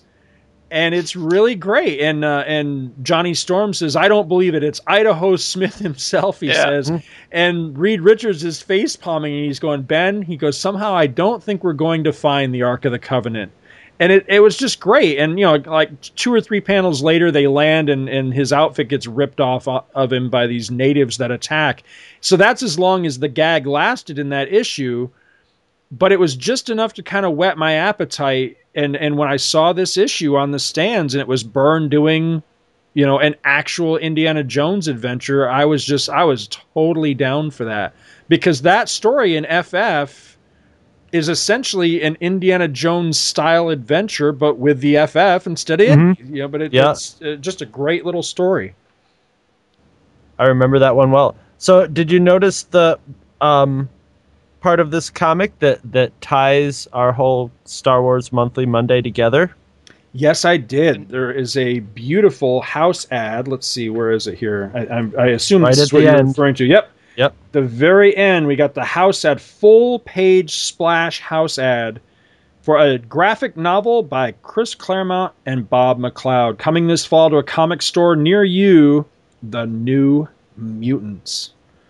And that really is an awesome. I think that might actually be the cover. That's the cover of the graphic novel. Yeah, I thought it was. More or less. I think there's a little more paintiness to the cover, but yeah. Beautiful stuff. That actually may be why I like how that worked out. Yeah, absolutely. I think that may be why I ended up picking up New Mutants, is because I probably saw this ad and was just like, wow, that's because I had no interest at all in X-Men or anything X-Men related, but I did get into New Mutants on the ground floor, and I'm sure it was because the art was just gorgeous. That really is a nice image. I'm sure that this was more than likely where I first saw anything about New Mutants. I'm sure, because I sure wasn't reading X-Men. Right. That was when they were just starting to get the inkling of the thought of, like, maybe we should make more X-Men comics, and we say where that went. I think it was money. Oh yeah. Well, I like how the story, the nice little cliffhanger here, but I love this moment as we see, there's just a great shot of the priest lowering the chain, and we see the bubbling molten gold, and we see their feet come into the panel, and then almost their full body, and then their full body, and they're like, maybe like 2 feet above the pit. And Edith is saying, "Dr. Jones, do something." And I just love the line. "I'm working on it." Because I can totally hear him saying that, right out of the movie. I'm working on it. Well, let me go graphic design nerd on this last page here, because it's just awesome. You got your three long panels on the top, but then at the bottom you just have like sort of a cinematic reaction shot of the cutting away to the icons, which are screaming, because by now we figured out they're actual people that got dipped into gold. But if you look at them, if you look at how they're they're spaced out, and then you look at the priests above it. They're sort of mirroring the priests. You can't really see it in the third frame. Yeah. But it's just beautifully designed, set, and the angles at which the beams, the timbers of the temple are going in sort of not opposite directions, but kind of conflicting. It's just very well thought out and designed, and it carries the eyes with it. And it does very cinematic thing. It's a very cinematic page while still being comic-like. You know, it has a cutaway shot, and it has, you know, this sort of linear them being lowered down into the pit. It's very, very, very nice. And also a bit icky. Yes. That's when as it should be. Yeah, and the pages before he discovers there are human bones inside it. Ugh, I think that gave me the creeps when I was a kid. It did. Now that I was thinking about it, I'm like, I don't know if that's exactly how that would pan out. There might be a little more gristle and stuff. You know, it might not work out that well. But that image of, you know, the leg breaking off and human legs going ting-a-ding-a-ding out of it is just a great... You could see it in a Spielberg movie. You could totally see how Spielberg would do that scene. Oh, absolutely. Yeah. And it's neat. Although for the life of me, Indiana Jones should know that a solid gold casting human size like that would weigh like 10 times his weight. You know, it's like, I think he's pulling it off towards him. It would just like fall onto him and crush him. And it's gold, so it would probably be all bent up and broken. But yeah, you know, I'll let that go because it's a comic-y book. It's a funny book. Yeah. The bottom panel on that page, I just love that panel. I don't know why. Where Indy gets cold cocked from behind. He gets clopped. Yeah, I don't know why I like that panel. I just think it's great. I think it's the detail on his hat. It's the detail on his hat, and if you look at his mouth, it looks like he's been hit on the back of his head, and his lip has been like pushed forward by the force of the blow. It's got that sort of like of somebody just about to go out. I can't believe I was this stupid face. It's probably with Indiana Jones. It's probably his probably last thought at those moments is just like, not again. That's what I would think. Any of those, any hard-boiled detective or man of adventure, whenever they get knocked out, they should be thinking, "Oh Christ, not again." Well, the last thing I wanted to mention on this, unless you guys have anything else, I'll take that as a no. A no. Is I did some digging around today, and I can't believe it. I still have it after all these years, and I actually found it in a box in the garage. I have here the actual role-playing game rules booklet for TSR's The Adventures of Indiana Jones role-playing game. The booklet that Randy used to just ignore all the time? Yes, and just mock and do whatever the hell he wanted to. Yes, that's the one. And I always got the biggest kick out of this, that the fact that this was your rule book, you know, this was basically laying out everything that was in the game and the world of Indiana Jones for you to basically play Dungeons and Dragons, but with an Indiana Jones overlay. And the introductory adventure that came in the book, so that you actually had one game to play before, you know, you could start buying modules, was a story called The Icons of Ikamonen, and it is a straight-up adaptation of this story by John Byrne. John Byrne is actually credited in this as the story. And it does a nice little prose, you know, recap of what the adventure is, and tells you basically how to set up the game and actually play this story as a role-playing adventure. And I always thought that was really cool, that you know, this in my mind made this like an official, you know, Indiana Jones story. You know what I mean? I mean, now it had been elevated from just a simple comic book story, that now it actually was a piece of Indiana Jones canon. And I always thought that was really great. Licensed by Marvel and then relicensed by TSR. Yep. Yeah. Awesome. Makes it official. Yeah, well, there's nothing that's ever contradicted it, is there? No. I think that's the good thing about Indiana Jones is you can sort of really play fast and loose. He doesn't end, it's like James Bond. It's not like you have to worry. He didn't get married to Marion or anything. You don't have to worry about bringing back any other character except really him and Marcus. But Marcus just, comes in to see 3PO around and then he's gone, Right. So you can almost do any, as long as you, and the thing about Indiana Jones is you plunk him down at the end and there he is, ready for something new, and you assume that he had so many adventures that you don't really have to worry about referencing any past ones or anything like that. So there's something to be said for the episodic nature of this, isn't there? Oh yeah. That you can tell whatever story you want as long as you put him back where he was at the end of it. Yep. Absolutely. Well, I think that's all we got this time around. Is that all you got? We'll have to have you back, Andy, to talk about part 2, the conclusion to this exciting little tale, because I remember that one being pretty darn good as well. Yeah. You're a good kid. We'll let you on the show again. You did good, kid. You did good. Gee, thanks, Mr. Honeywell. Can I have my snack now? Hey, later, kid. Don't mention it. Oh, thank you very much for having me. Just be happy we ain't beating you up. Again.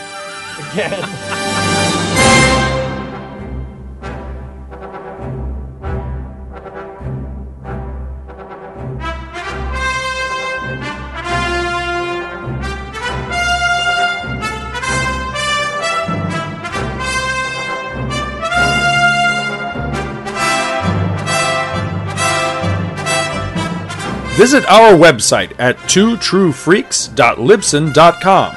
Two True Freaks is always spelled TWOTRUEFREAKS. Libsyn is spelled LIBSYN. You can email Two True Freaks directly at twotruefreaks@gmail.com. Join our forum at forumforgeeks.com, where you can discuss all of the shows on our feed with us and your fellow listeners. You can find Two True Freaks on Facebook. Just search for Two True Freaks. And hey, you can friend me, Scott Gardner, on Facebook too. My name is spelled SCOTTGARDNER. You can friend me on Facebook too, if you can find me. Now available, Two True Freaks t-shirts. See our website for details. Two True Freaks is a very proud member of the Comics Podcast Network. You can check that out at www.comicspodcast.com, where you can hear our new episodes when we put them up. We are also members of the League of Comic Book Podcasts. For more information, visit comicbooknoise.com/league. If you ever leave your house and you actually have friends, why don't you tell them about Two True Freaks? Thanks for listening, and join us every Monday for new episodes of Two True Freaks.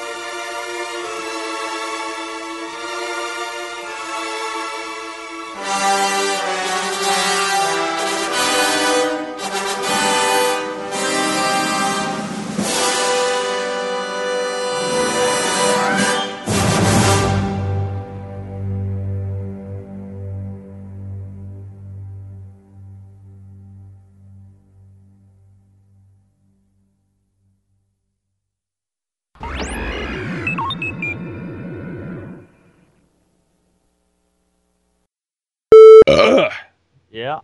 That's all right. for you. Here comes Andy.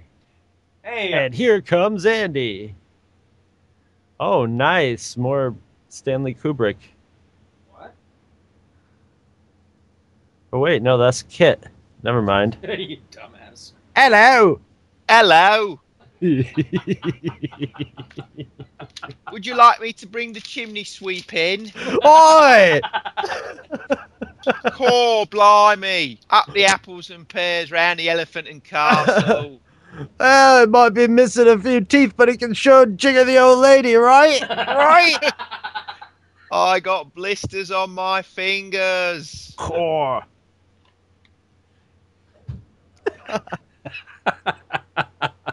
Jesus Christ, didn't I just talk to you for like 5 hours? Yeah, but you can't get enough, can you? Be honest. I can't. I can't quit you. Oh, thank you. 1, 2, 3. Oh, no more quoting Brokeback Mountain. I'm recording now. I've never seen Brokeback Mountain. And that can't make it into the show, god damn it. You're editing this one. Yes, that's right. And that shit's going straight to the floor of the editing room. Straight to the waste paper basket.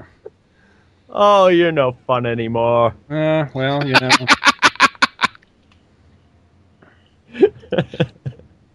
Hello, Christopher. How you doing? I'm Tickety Boo. How are you? I'm super. Excellent. Fantastic, actually. Let's play it up. I'm super. Thanks for asking. Is that going to make it? I don't know about that. Oh, super sweet. Oh.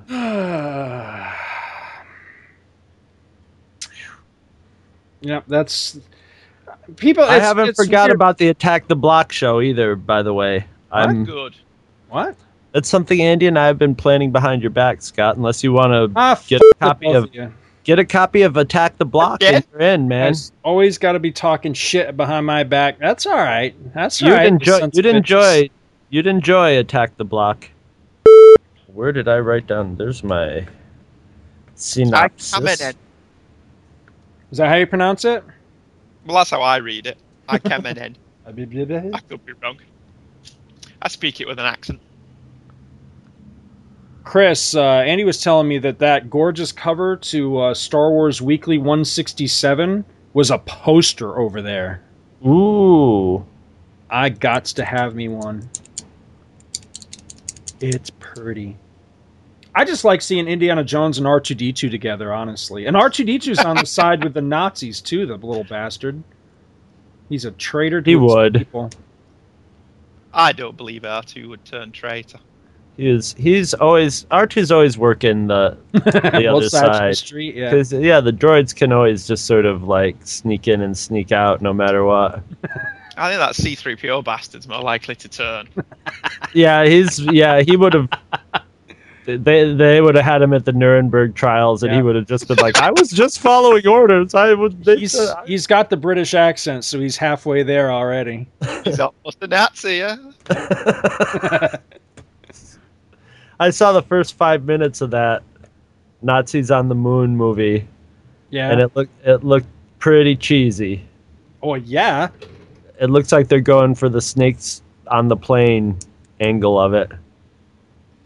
But I don't know. It was really cheesy. You know, like when the astronaut sees the Nazi base, it is in the shape of a swastika, of course. All right. To appease me, and you know that's important. Oh, great. You need to start incorporating pictures that are actually relevant to the fucking topic for a change. So I'm sending you this one so that you can do so. Not that I haven't liked your pictures, because I have. I've been just going for a more expressionistic Star Wars iconic feel. Uh-huh. You know what I'm saying? Uh-huh. Yeah, I know what you're saying. Lazy bastard. I've been doing a lot of research on a character for that Illuminati book, and I've been doing research into the people, the preppers, the people who... Sergeant Preppers? The people who are prepping for the coming apocalypse. Wee-ha! Oh my god. Fun. I learned today that if you want to stock food away real cheap, or if you just like cheap dehydrated food, you know, the Mormons are the ones to go to. The Mormons are required to like stock a year's worth of food in their houses. And what? So that that's part of their, you know, their thing. And so they have these huge companies that like dehydrate apples and put them in big cans and you can go get like 350 pounds. You pay about, it's like $200 for 350 pounds of food or something like that. And it's just all in generic boxes, but it's apples and pasta and rice and beans and, stock sort of foods to stock away for when the world goes Mad Max. Awesome. But we'll all have cool cars. I know, we'll all have dune buggies. It'll be awesome. Did I already talk to you about doing the Road Warrior? I want to do the Road Warrior bad. Yeah, because I have a feeling that movie. I want to do I want to do the movie Road Warrior bad. Yeah. Nah, I that movie can't go wrong for me. I love that. That movie is like poetry to me. It's just the hair it's just the hair makes him look like 80s, but that's hilarious. Bob. Oh, Jesus. Oh, I hope you're recording all this. Yes. I got 1 million of them. That's what I'm afraid of. All right. Do you want me to bring this in? No, because you're doing the synopsis. Okay. So I'll bring it back. All right. Are we ready? Okay. Yep. That answers that. All right. So here we go. Now this is 40, right? Yes. Okay. Lordy. Damn. Lordy. Star Wars Monthly Monday is 40. All right, here we go. God damn it, what's wrong with my throat? Let me take a drink real quick. Mountain Dew always fixes me right up. That brominated vegetable oil. Yeah. What? Okay. Stop it. Now you give me the giggles, God damn it.